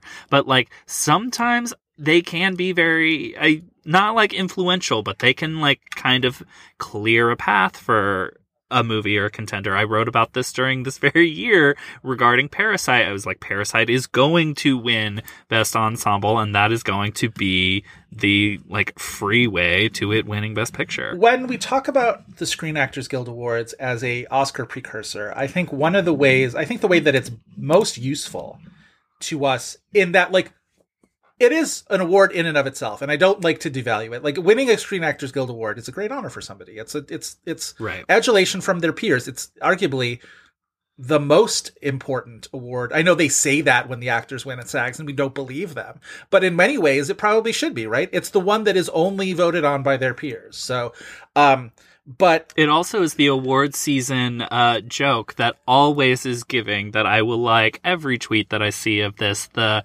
like random statistical facts of bad shit that I was in. I'm Margot Robbie and I'm an actor. It's one of my favorite Oscar Always traditions. funny. Right. Always funny. But as an Oscar precursor, which we also, look to it towards, I think what SAG is most useful for is being the canary in a coal mine in a couple different ways. In one way in which, like, if SAG doesn't go for something, and with the caveat that, like, and we can assume they saw it, that's a warning signal. But also, if they really go for something that you wouldn't expect, Viggo Mortensen in the hippie movie, what the fuck was it called? Captain Jack? No, what was it called? Fantastic, Captain Fantastic. Captain Fantastic. Thank you. That nomination, where all of a sudden it's just like, oh, there's more enthusiasm for this, because obviously the line is the biggest branch in the Academy is actors. So SAG offers an indicator of what, if SAG is offering an indication of what the actors are going towards, then there's overlap there. So you get some concrete, indicators. But also, the SAG nominating body is huge, and it is also crucially not just LA based. It is actors everywhere. It's somebody who got a SAG card and then, like, went and moved back to Kansas City. Do you know what I mean? Like, it's exactly. Like, well, their nomination process is never the same, too. Right. So I think because their committees change, et cetera, but because they are a larger voting body too, this also makes them more populist, which is how you get things like Taron Egerton nominated for Rocket Man. And you say, well, what does populist have to do with the Academy? But one of the underrated things, or under sort of discussed things about the Oscar voting is, like, yes, we all assume that everything is being voted on by Barbra Streisand. You know what I mean? Like, that's sort of what we envision in our head when we think of an Academy voter, right? Somebody sort of wealthy and fabulous and rich and cloistered and all this sort of stuff. But, like, every year we get reminded that, like, y'all, the sound designers vote on this, right? The people who work in crafts categories who have more of a, in general, meat and potatoes sort of taste in movies. And that again and again comes up, and you're just like, oh, right. The Academy isn't necessarily a slam dunk for whatever, like, gay auteur shit that we love. Like, sometimes they like a movie that, like... That's why the Academy doesn't really like Todd Haynes. Right, exactly. So, and I think... Which, I mean, especially for a movie like Hustlers, it's two things. One is, like, because the way that it was promoted, handled, the narrative around the movie itself never was elevated for people. Mm-hmm. It made Oscar snobbery, for lack of a better word, way more, like, it made this movie vulnerable to it because like, the other thing is they are snobs, and, like, if they just think it's a stripper movie, then it's just a stripper movie. And I think ultimately snobbery was a big part of what did Hustlers in, because it got snobbery from both ends, right? It got high-end snobbery of just, like, ultimately this is a popcorn movie about strippers, and, like, we can maybe give Jennifer Lopez a little bit of consideration, but mostly we're going to turn up our noses at it. And then it got the sort of more blue-collar snobbery of just, like, I'm not watching this movie about, is this a movie about strippers, or is this a movie about, like, people who want to enforce a moral code on the movie? Right, that. Yes. So there is also something we should maybe talk about, in that, like, Jennifer Lopez hasn't had a reputation for being liked, and some of it is all sourced back to this 98 Movie Line interview that, like, she has, like, come out against previously in some of the things that she's quoted as saying. When you read it, it reads like she's having a phone call with someone else that is, like, a manager or someone, that is a private conversation that, like, she wasn't media savvy enough at the time to not say those things within earshot of a reporter, but like she's dissing on other actresses. She said she doesn't know any movies that Gwyneth Paltrow was in the year before Gwyneth Paltrow gets her Oscar. And this interview was from this was like Out of Sight era, right? Yes, because the interview's from 98. Yeah. She says that she basically calls Salma Hayek a liar for saying that she was offered Selena. The thing she says about Cameron Diaz is that she's a lucky model who's been given a lot of opportunities. And like some of it doesn't always read like it's trying to be a dig, and some of it I'm like, there's no way she said this to an interview.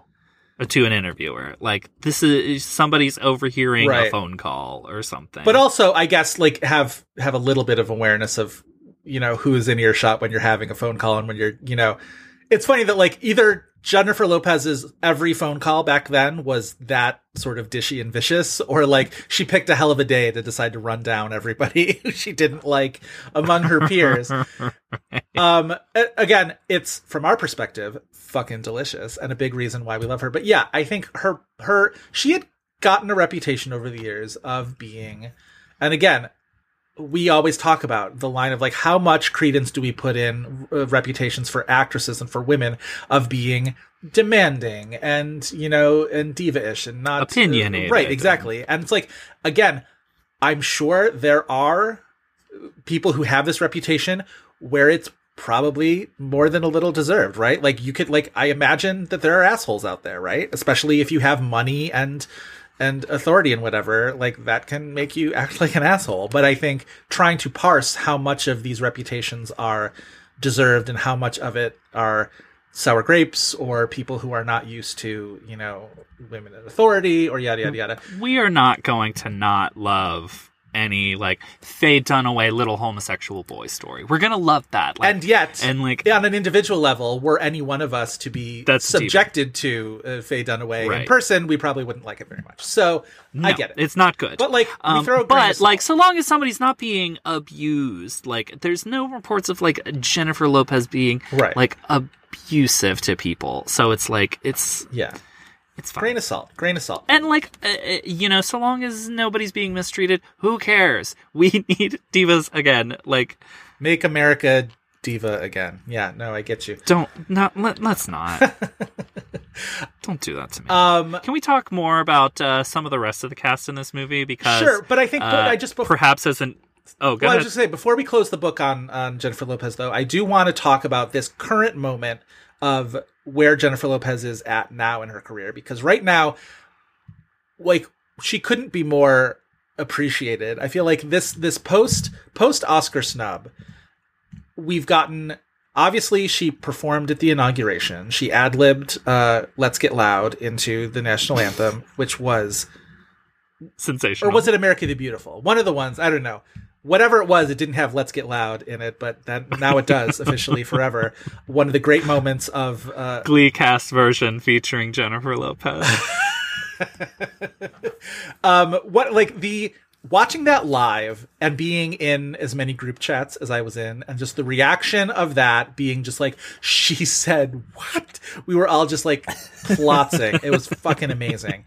And then, perhaps even more improbably, she and Ben Affleck seemingly, and I say seemingly because, again, who the fuck knows what, you know, is real in celebrity world or whatever, but like seemingly are back together just because they fucking felt like it, and is great. And good for them. If nothing, you know, I am not a Ben Affleck poptimist, but neither am I, and I was very reticent about this whole reunion from at the very beginning, because I was like, she's better than him, blah blah blah blah blah. But he seems to be getting his shit together. If Ben Affleck poptimism is going to give me a renewed wave of Jennifer Lopez appreciation, I'm fully here for it. And so, yeah. So I just want if Ben Affleck poptimism yields a Last Duel nomination for him, the Academy has to retroactively apologize to Jennifer Lopez. That is true.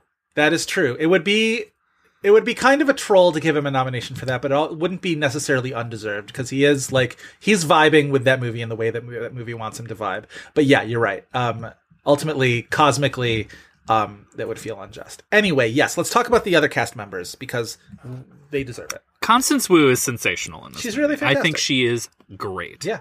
Her scenes with Julia Stiles in particular. Close or a runner-up Yeah. to my Best Actress ballot. The slow burn she gives in the scenes with Julia Stiles when she's being interviewed, and the way she's sort of stonewalling her for a while as she's narrating the story, which is a really interesting sort of needle to thread there.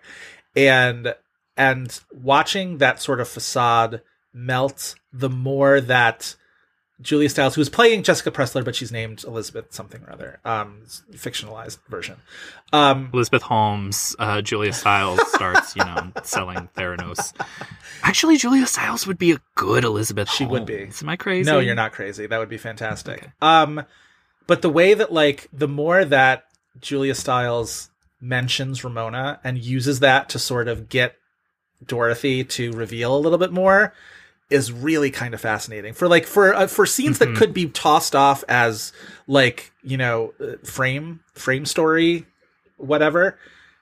I think it works really, really well, actually. Julia Stiles actually gets some good bits in this movie. Yeah. It's like when she does the double take when Dorothy gives her the tea after hearing about the drugging. Yep. That's great. But no, like, especially some of her, she gets to have, like, the big weeping monologue with Julia Stiles, but, like, I think some of the final beats of the movie are really interesting and complicated, in terms of what we think Destiny is, in these relationships for, because like there is this push and pull with her relationship with Ramona, especially after all this goes down, and she continues to like eye roll about Ramona in some of these interviews and like calling her a liar and such, like things like that. And ultimately she still feels like compelled. She's asking her at the end of the movie, like, what did she say about me? Right. It's an interesting character dynamic that, like, you think it could be so easy for this movie to just, you've seen movies like this where it's like all the supporting characters around the protagonist are way more interesting, it's a personal detail that comes from the Jessica Pressler, original article that the woman that she is based on would like continue to contact Jessica Pressler and like talk to her like she's a friend, and it's like painting her as this person really desperate to connect. And that's one of the great things about the movie is ultimately the kind of found family kind of a thing, which I am a sucker for, but just the need that these characters have to not only just have somebody have their back, but to have somebody feel familial to them, is really fantastic. And the best parts of the movie, like, I love... Well, and I think one of the smart things Lorene Scafaria does to position that, like, desperate need they have for each other is that it also shows how the system uses that against them and pits them against each other and, like, creates these scenarios that are never going to allow their type of, like, union to exist in more than a short period of time. Right. Like... Let's talk about Keke Palmer and Lily Reinhart, who, when they enter the movie, Keke Palmer, it really kicks it up a notch when the two of them sort of create this foursome with J-Lo and Constance. Keke Palmer is a fucking star. Cannot wait for her to be a lead in Jordan Peele's next movie. Yes. Keke Palmer, I love that, like, Keke Palmer first came into... And I think either of our appreciation with Akeelah and the Bee, like years and years and years ago. And we've seen, sort of young stars kind of have that one big movie and then not really anything comes of them. I'm thinking of, who was the young woman in Half Nelson who I thought was so good? Sharika Epps. And it's just like... So good. But like, and do we see... as much of her. I obviously I know Adepero Oduye like shows up in things. She was just in Falcon and the Winter Soldier, and she's been like, she's working. But sometimes like these sort of young stars of these movies, you want this like great career for them, and sometimes it's just like, well, where'd they go? And what I love about Keke Palmer is she just kept showing up. Like, she would go away for a little bit, and then it's just like, oh, she's in Scream Queens. She's great in Scream Queens. I love her. And it's just like, and then, you know, a little bit later, she'll like show up in something else. And this was this the movie, the press tour that she did, Sorry to This Man? Was that what she was promoting for that? I think so, because it was Chaney, right? Yeah. I don't know. It might have been for Scream Queens, actually, but I don't know. But like, no, because it was more recent than Scream Queens. Right. It had to have been for this then. I'm Sorry to This Man. We've talked about this, I think, maybe briefly. Just like, again, just a top 10 like celebrity promotional moment ever. Just like the accidents, the little accidental moments that come up in these things. This is why we love the Hollywood Reporter roundtables, I think, so much, is these little moments of like revealing humanity and just the phrasing. It's not just that she couldn't recognize Dick Cheney, which also is like a fun little dunk on Dick Cheney too, where she's just like, he could be walking down the street and I wouldn't. Dick Cheney, you aren't shit. Keke Palmer doesn't know who the fuck you are. Fuck you, Dick Cheney. But because she didn't know who he was, she could just like have this grace to just be like, sorry to this man. It's so good. She has some of the best line readings in Hustlers, and they're not even like... We Love You, Gary is the funniest thing I've ever heard. And We Love You, Gary comes from this moment of like cross-talking cacophony, right? Because they're all panicked and nobody knows what's going on and everybody's doing whatever. And then above the din, you just hear Keke Palmer going, "We love you, Gary!" And everybody fell out. Like, it's that perfect. Was when I thought I was gonna like fall on the floor. It's so great. That's when this movie felt like a fucking rock concert. Yep. It was. Yep. And maybe that was just the two of us, you know, causing a scene. But, I mean, her line readings are genius. She's a brilliant, like, physical comedian. That part where it's like she's in basically Swimona, a Swimona bathing suit and these absurd heels, and she has to like shuffle away. Oh, from the ER door. Yeah. Oh my god. Yes. It's great. It's great. I love her. She has my favorite costume in the movie too. The like mauve trench coat when she gets picked up while visiting her boyfriend in jail. Yeah. Truly fantastic. We've talked about Cardi. We've given her her moment. Let's talk about Mercedes Ruehl playing the other iconic Ma in 2019 cinema. Love that she's called Ma. I don't think we realized she was in the movie until we were just like, we're sitting there and then Mercedes Ruehl shows up and I'm like, fucking Mercedes Ruehl. Yeah. Her presence in this movie really contributes to the movie feeling like anything could happen at any time and you will absolutely love it. It's true. I just love that like her character exists in this, that she's like a backstage matron who is as much a part of the family as everyone else. Lily Reinhart gives her an iPhone 4S for Christmas. This is iconic iPhone 3 cinema. What did you think of the runner with Lily Reinhart pukes involuntarily? I feel like that's maybe the one thing that I would have just like, maybe like one less moment of that. Maybe I just don't like puking in movies. I don't know. I mean, it for a movie that doesn't have like those kind of level of jokes in it, I'm fine with it to have like, you know, the puke joke in there. Yeah. I think, you know, I wouldn't say she's like the least developed character. I think I would. That movie, well, I mean, like it might be a fair criticism. It feels like she's just like the saddest character. Yeah. You know, like there's something about her presence that always feels like is drifting towards a certain type of tragedy. Here's what I will say. And I am somebody who, it's not that I didn't want to keep watching Riverdale because like its insanity did appeal to me. There was just too much Riverdale and ultimately like it got away from me.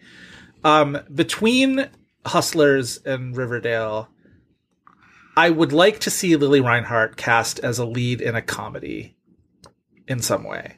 I think she can do it. I think she's got the stuff for it. She has the least to do here. I think the best stuff that she has is when she's like when they go fishing, as they call it, what would she be, like the reel, when she's like reacting to this really like shitty guy and she's, you know, can we talk saying about how gross she thinks he is, but he's not listening. can we talk? Yes, that was fantastic. But can we talk about all of the repetition of my sisters are coming, and then they'll cut to the shot of different configurations of the three of them, but it's always Ramona at like the head of this flying V, walking dramatically into a room. All of those shots are in the trailer to tell you exactly what this movie is, and like, God bless Lorraine Scafaria for not like. I could see another director being like, this is too, like.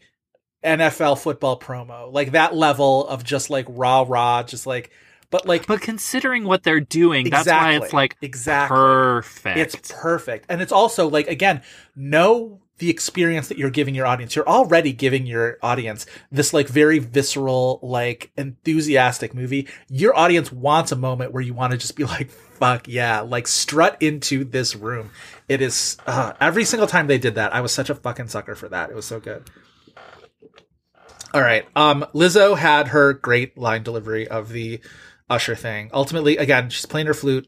I hope that Lizzo has that in her contract forever, that if she ever gets cast in things, it has to show off the fact that she can play the flute. Love Trace Lysette in this movie. She has a couple good moments talking about how they give that little like cutaway to her boyfriend. She's the one with like the boyfriend who doesn't like that she's doing this, to sort of like represent that angle of the article. It's our second Met Towley film we've ever talked about. The year that this actress was in Hustlers and Cats. Wait, who are we talking about? She's like the bitchy mean cat. Oh, and who? Oh, is she the short-haired? Yes, she's got the pixie in the movie. Oh, she was great. Yeah, she cut a good figure in that. Madeline Brewer, who people know from The Handmaid's Tale, played the like. Bitch, when Madeline Brewer shows up, run. Yep. If like Madeline Brewer shows up in a movie, things are about to go down. She is the chaos agent. Yep. Also, I want to mention Stephen Boyer, who by this point was a Tony nominee for that one play with the puppets that I can't remember. Hand of God. Yes, thank you. But I mostly know, because I didn't see that show, but I mostly know from the NBC sitcom Trial and Error. Did you ever watch Trial and Error? No. Oh, it was so good. Oh, it was so funny. Second season Trial and Error, Kristen Chenoweth shows up and gives a phenomenal performance throughout that entire season. Also, iconic post 30 Rock Sherry Shepherd television is Trial and Error, so highly recommended. I watched an entire season of that like on a flight from New York to Los Angeles, and I did not regret a thing. Yeah, it's a fantastic cast. It's a fantastic movie. I'm trying to like dig through my notes and see if there's anything that I want. Oh, what we didn't mention, we should have mentioned right up at the fucking front. I wanted to say it too. I was just like, this is a podcast about Control, because like, okay, yes, we've got to talk about the music in this movie because it's all so brilliant. And it's like, for a movie that has like so many needle drops, it's usually the type of thing that we would think is so fucking annoying, especially like these days. And it's all like recognizable pop and R&B music. Yeah. Okay, first of all, starting the movie with "This is a story about Control" is maybe the second time that they, like, Lorraine Scafaria is really underlining, you know, the thematics that she does really elegantly elsewhere. It's the first thing. It's the first thing you hear in the entire movie is "This is a story about control," and it's and then it like the song keeps playing, and it's that whole like march through the stage. Yep. It's shown in this unbreaking shot, so it's like it reminds us of movies like The Wrestler, yep, or you know, things where it's like physical, like athlete movies. Yep. And plus it's like the idea of just like this, not like marching order, but like, and I don't want to be as gross as be like a march into a slaughterhouse, but like it, right, you know, it puts it in this kind of grueling context. But and also though, like, again, not to make this an entirely into like a recap of like our personal viewing of this movie, but again, when that happened, when the like screen goes dark and all of a sudden it's "This is a story about control," you felt a charge go through that entire room where everybody was just like, fucking, we're already there. Like, we're already on board with this. Oh, so good. Well, and also Miss You Much is used brilliantly because Perfectly. It's like playing in the background of like after they've drugged the first guy and they pulled it off and they're kind of euphoric, but then it's basically used as a curtain call. Yes. Which like, more curtain calls in movies, absolutely, especially for this cast 100%. Where it's like top to bottom, everybody is fucking delivering in this movie. Like, so smart to have included that. I do not need another jukebox musical ever in the world, but if there is going to be a jukebox Janet Jackson musical, it should be the Hustlers musical. Let's get Shoshana Bean that Tony. She would be an amazing Ramona. Oh my God. In the Janet Jackson jukebox musical of Hustlers. Also, the Usher scene. I was going to say, I was just about to bring that up. Like, not only... It's like the most fucking euphoric thing. It's like the universe opened up and was just like, all along, you didn't understand what the purpose of Usher having a hit song called Love in This Club was for all these years. And it was just like, oh, it needed to be inserted into the timeline when it did, so that by the time the movie called Hustlers happens, we had already gotten the foundation laid for us. And then this song can like happen, and it's just like, oh, right, this is why this song has existed all this time. I mean, all the songs are like help really establish this as in a very specific, like period piece way, even though it's like, 15 years or 10 years. Prior, the movie functions as kind of a period piece, and all of this music places you not just in a certain very like specific 2 to 3 year period, but within like emotional setting within that period. Even just like physical setting, like these are the songs that of course we'll be playing. Like obviously Club Can't Handle Me is playing because like of course it is. Like Kelly Rowland's Motivation of course is playing. Yep, exactly. Britney Spears' Give Me More. This is my shit right here. This is the thing. Jennifer Lopez sang This Is My Shit to a Britney Spears song. What finer pop excellence do you need? I love a moment where a song goes from diegetic to non-diegetic, and like A+ version of that. But also, I am somewhat reluctantly to say, because I know that like her fans are scary. I'm not always the biggest Britney person, and I will say that like this movie is the only recorded instance of me loving Gimme More, but I love it so much in this movie, just within the context of this. It's so perfect. It's absolutely like ideal. I love it. And like, as I've mentioned, the Club Can't Handle Me sequence makes me cry. my only criticism, also the fact that they used night moves at one point, like the one like song that doesn't fit the vibe of the other the genre of the other songs, but all of a sudden they're just going to throw some Bob Seger in there. Also Royals kind of too, but like Royals fits the moment, like the time span of the movie. Right. But that they used Big Sean's dance ass, but not the Nicki Minaj verse moment from that just makes me a little sad, is all I'm going to say. The classical score that's used for some of the dance training sequences, the like final montage.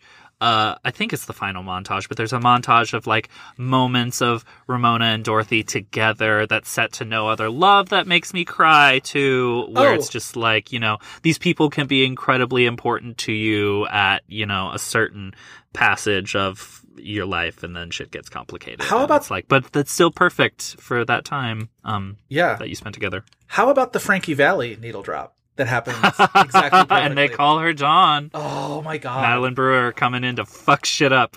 Yeah. But also just like coming off of, the grandma telling the story, her little like Frankie Valli story, and then like the Frankie Valli story, honey.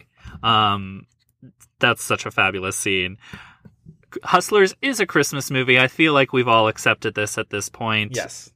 Dirty secret of this listener's choice episode is we were going to do this as our Christmas movie, but we were like, I didn't know whether we wanted to say that, but yeah. Yes. Oh, okay. We'll cut it out if you didn't want me to say that. It is iconic Christmas programming, and we should turn it into a tradition.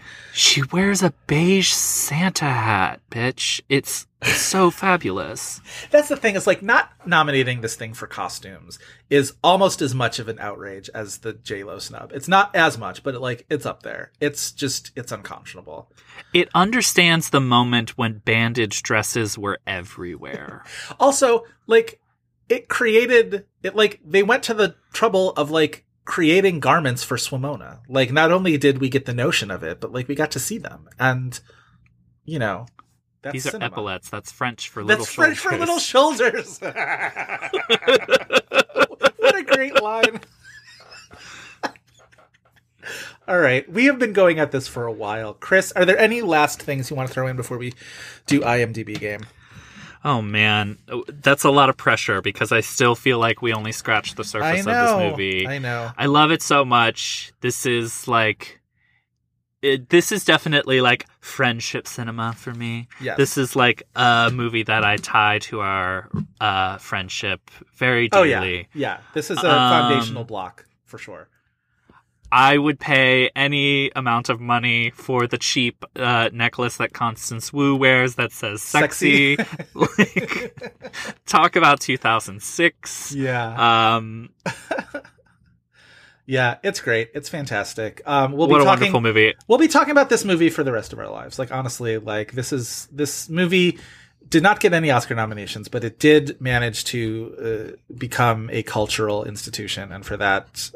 and it made $100 million, and nobody was making any noise about a movie like this making that much money. Yeah. In September. It opened in fucking September. Yep. And did this type of business. And granted, like, maybe the September release was also part of the problem that it was so early in the season and it wasn't like the type of movie that like Knives Out became, where it's like, it's the counter programming during Christmas and Thanksgiving. Right. You know, and maybe that could have kept it top of mind for... Yeah, I mean, ultimately... voters, Oscar voters. You never know. Oh, this is the last thing I wanted to mention, and we don't have to spend too much time on it. But as I was going down the awards tab for Hustlers and the many things that Jennifer Lopez did win, one of them was she won the Razzie Redeemer Award for... Jesus Christ. For a previously Razzied actress who made good or something. It's like, it's such a barf moment of just like, not only are the Razzies going to be like shitty when you're doing poorly, they're also going to like find a way to twist the knife when you're doing well to just be like, remember, you used to suck in our eyes, so we're going to give you a Redeemer Award because like, good job of like finally satisfying us. Like, fuck you people. Oh, it makes of all the things that they do, that's the thing that makes me actually the angriest, because it's just like they can't even let people be good at things. Right. Just like, fuck off. Like who the fuck are you? Like, that's my whole thing with the Razzies. It's just like, who the fuck are you? It's so dumb. And didn't even win it that year. Eddie Murphy won it for Dolomite Is My Name, which, like, again, just like, save it. Like, save your bullshit. Like, help Eddie Murphy get an actual Oscar nomination. That would have been helpful. That would have been good. Stupid. Anyway, Chris, do you want to tell our listeners what the rules for the IMDb game are? Sure, the IMDb game. We end our episodes with it. We challenge each other to name the top 4 titles that IMDb says an actor or actress is most known for. If any of those titles are television, voice-only performances, or non-acting credits, we'll mention that up front. After 2 wrong guesses, we get the remaining titles' release years as a clue. That's not enough. It just becomes a free-for-all of hint and slapping Gary on the cheek to wake him up and telling him that we love him. That's right. All right, Chris, would you like to give or guess first? I'll give first today, I think. All right, let's hear it.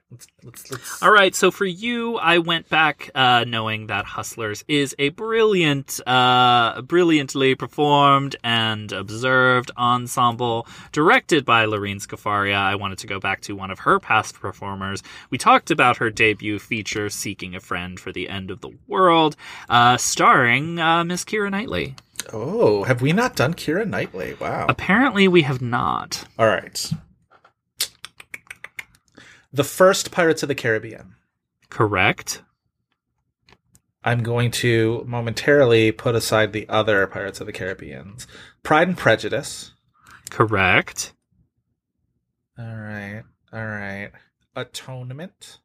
Correct. Could this be yet another time that you get 3 right answers and before botching a perfect score? Yeah.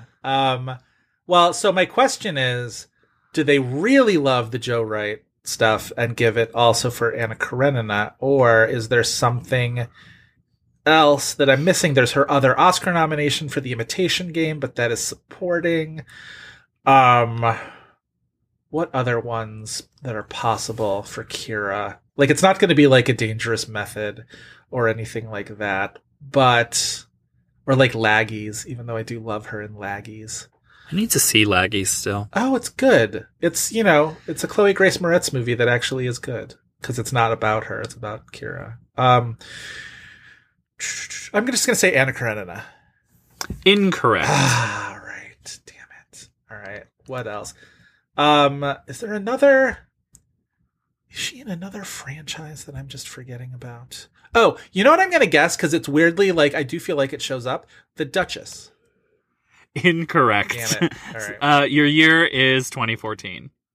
Imitation Game. Imitation Really? Game. Fuck. Today we call them computers. Yes. Honor the man, honor the film, honor Keira Knightley's contribution to the film. All right. Honor the man, honor the film is what we should have used in the Hustlers campaign for Gary. Yes. Because they love Gary. They do. They love Gary. You should honor that man. All right. Sorry to that man. Yeah, all this cyclical. That's the true sorry to this man, is it's about Gary. It's Gary. Yeah. That's what when they dropped him off at the hospital, and sorry to this man, gotta go. All right. For you, Hustlers, obviously, I mentioned it a little bit, makes me think of Magic Mike, two iconic movies about strippers that are about the economy, actually. And we've gotten some good news recently that Steven Soderbergh is cannot wait going to make another Magic Mike movie. Okay, but if it just goes to HBO Max, I'm sorry, but these movies need to be in fucking theaters. I know. How many people do you need to talk to about how wild their theater experience was for the Magic Mikes? Just put it in theaters. Come on. I'm hoping that I don't wish ill for King Richard, a movie that I liked but didn't love. But if that movie ends up having its Oscar hopes and dreams sort of scattered by the fact that its release turned it into a bomb when it shouldn't have been a bomb, maybe they'll just stop with this stupid day and date shit after this cursed year is done. Well, they're supposed to, but I think because Soderbergh's movies on HBO Max are all set up to not be theatrical because No Sudden Move and Let Them All Talk didn't have theatrical releases. But I'm just hoping that things change. I'm hoping. Right. I'm hoping. Right. Anyway, star of that movie once again is going to be Channing Tatum. We love it. We love news that Channing Tatum is going to be back in movies. I'm not going to say that I spoke this into existence when I lamented recently on here, where is Channing Tatum? But I'm glad that we found him again. He's out riding a bicycle that is too small for him and publicly flirting with Zoe Kravitz. Right. All right. So, but for you, Chris, I'm going to ask you to name the known for Channing Tatum. Well, Magic Mike has to be there. It is not. What the fuck? Yep. Does that mean I have to guess XXL? I don't think so because less people saw XXL. 21 Jump Street. Correct. Now, do I guess 22 Jump Street? Wait, are there any voice performances? Nope. Okay, so none of those Lego movies. Right. He voices Superman in the Lego movies. Didn't this show up for someone else? I'm going to guess The Vow. No, but iconic Channing Tatum butt cinema, The Vow. Truly, you can ask for few better. All right, so that's your second strike. You are going to get your years. Your years are 2013, 2014, and also 2014. If there's two 2014s, one of them has to be Foxcatcher. Correct, Foxcatcher. Foxcatcher, he's amazing. His best performance. Is Punches a Mirror. One of those 22 Jump Street then? The other 2014 is 22 Jump Street. Correct. Ah. So one more. So 2013. 2013. 2013 is right before Foxcatcher. Obviously between the Jump Streets. Oh, another Soderbergh movie, Side Effects. It is not Side Effects. I will say he has 5 2013 movies. Oh, wow. One of which is the cameo in Don John, but yes. It's definitely not that. Yeah, spoiler, it's not Don John. Yeah, not Side Effects. Wait, Magic Mike was 2012. Correct. Because it's the year before McConaughey wins. Is this when he did that damn G.I. Joe movie. Is that your guess? Yes. Yeah, no. Yes, 2013 was G.I. Joe Retaliation, but it's not that. So you're down to 2 other Channing Tatum movies from 2013, one of which he plays Channing Tatum, and one of which is the movie that I want from you. Movie where he plays Channing Tatum is This Is the End. Correct. So what's the fifth 2013 movie from Channing Tatum? I mean, is it something like White House Down? It is, in fact, exactly White House Down. Nobody saw White House Down. I did. Is White House Down like on FX every day or something? It's of the 2 movies that were made that year where the president had to be rescued by a hunk. It's the one I liked better. So he's on the trailer in a tank top, in a dirty tank top. He looks great. All right. Well done. Good job. Good IMDb game. That, listeners, hooray us. After one of our longer episodes in a while, and justifiably so. That is our episode. If you would like more This Had Oscar Buzz, you can check out the Tumblr at thishadoscarbuzz.tumblr.com. You should also follow our Twitter account at had_Oscar_Buzz. Chris, where can the listeners find you and your stuff? This is a Twitter account about control of what I tweet and control of what I do, on Letterboxd and Twitter at Chris Feil, Feil. Excellent. I'm on Twitter at Joe Reed. I'm also on Letterboxd as Joe Reed, both of which the Reed is spelled R-E-I-D. We would like to thank Kyle Cummings for his fantastic artwork and Dave Gonzalez and Gavin Mevius for their technical guidance. Please remember to rate, like, and review us on Spotify, Apple Podcasts, Google Play, Stitcher, wherever else you get podcasts. A 5-star review in particular really helps us out with Apple Podcast visibility. So if you've already written us something nice, we love you, Gary, or if your name is Gary, or even if it's not. That's all for this week, but we hope you'll be back next week for more Buzz.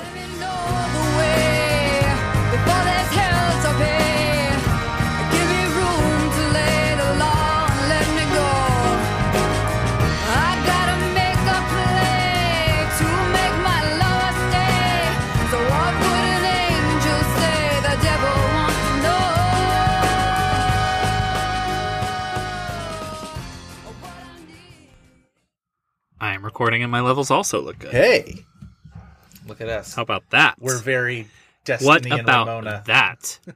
What about Pariah? All right. I will. Janet Jackson, Velvet Rope. What about that? What about Miss You Much? We have to have so many. What about Sean Kingston? Stop it. Wait, who is Dance Ass? Is that Big Sean? What about Big Sean on Dance Ass? God. So stupid.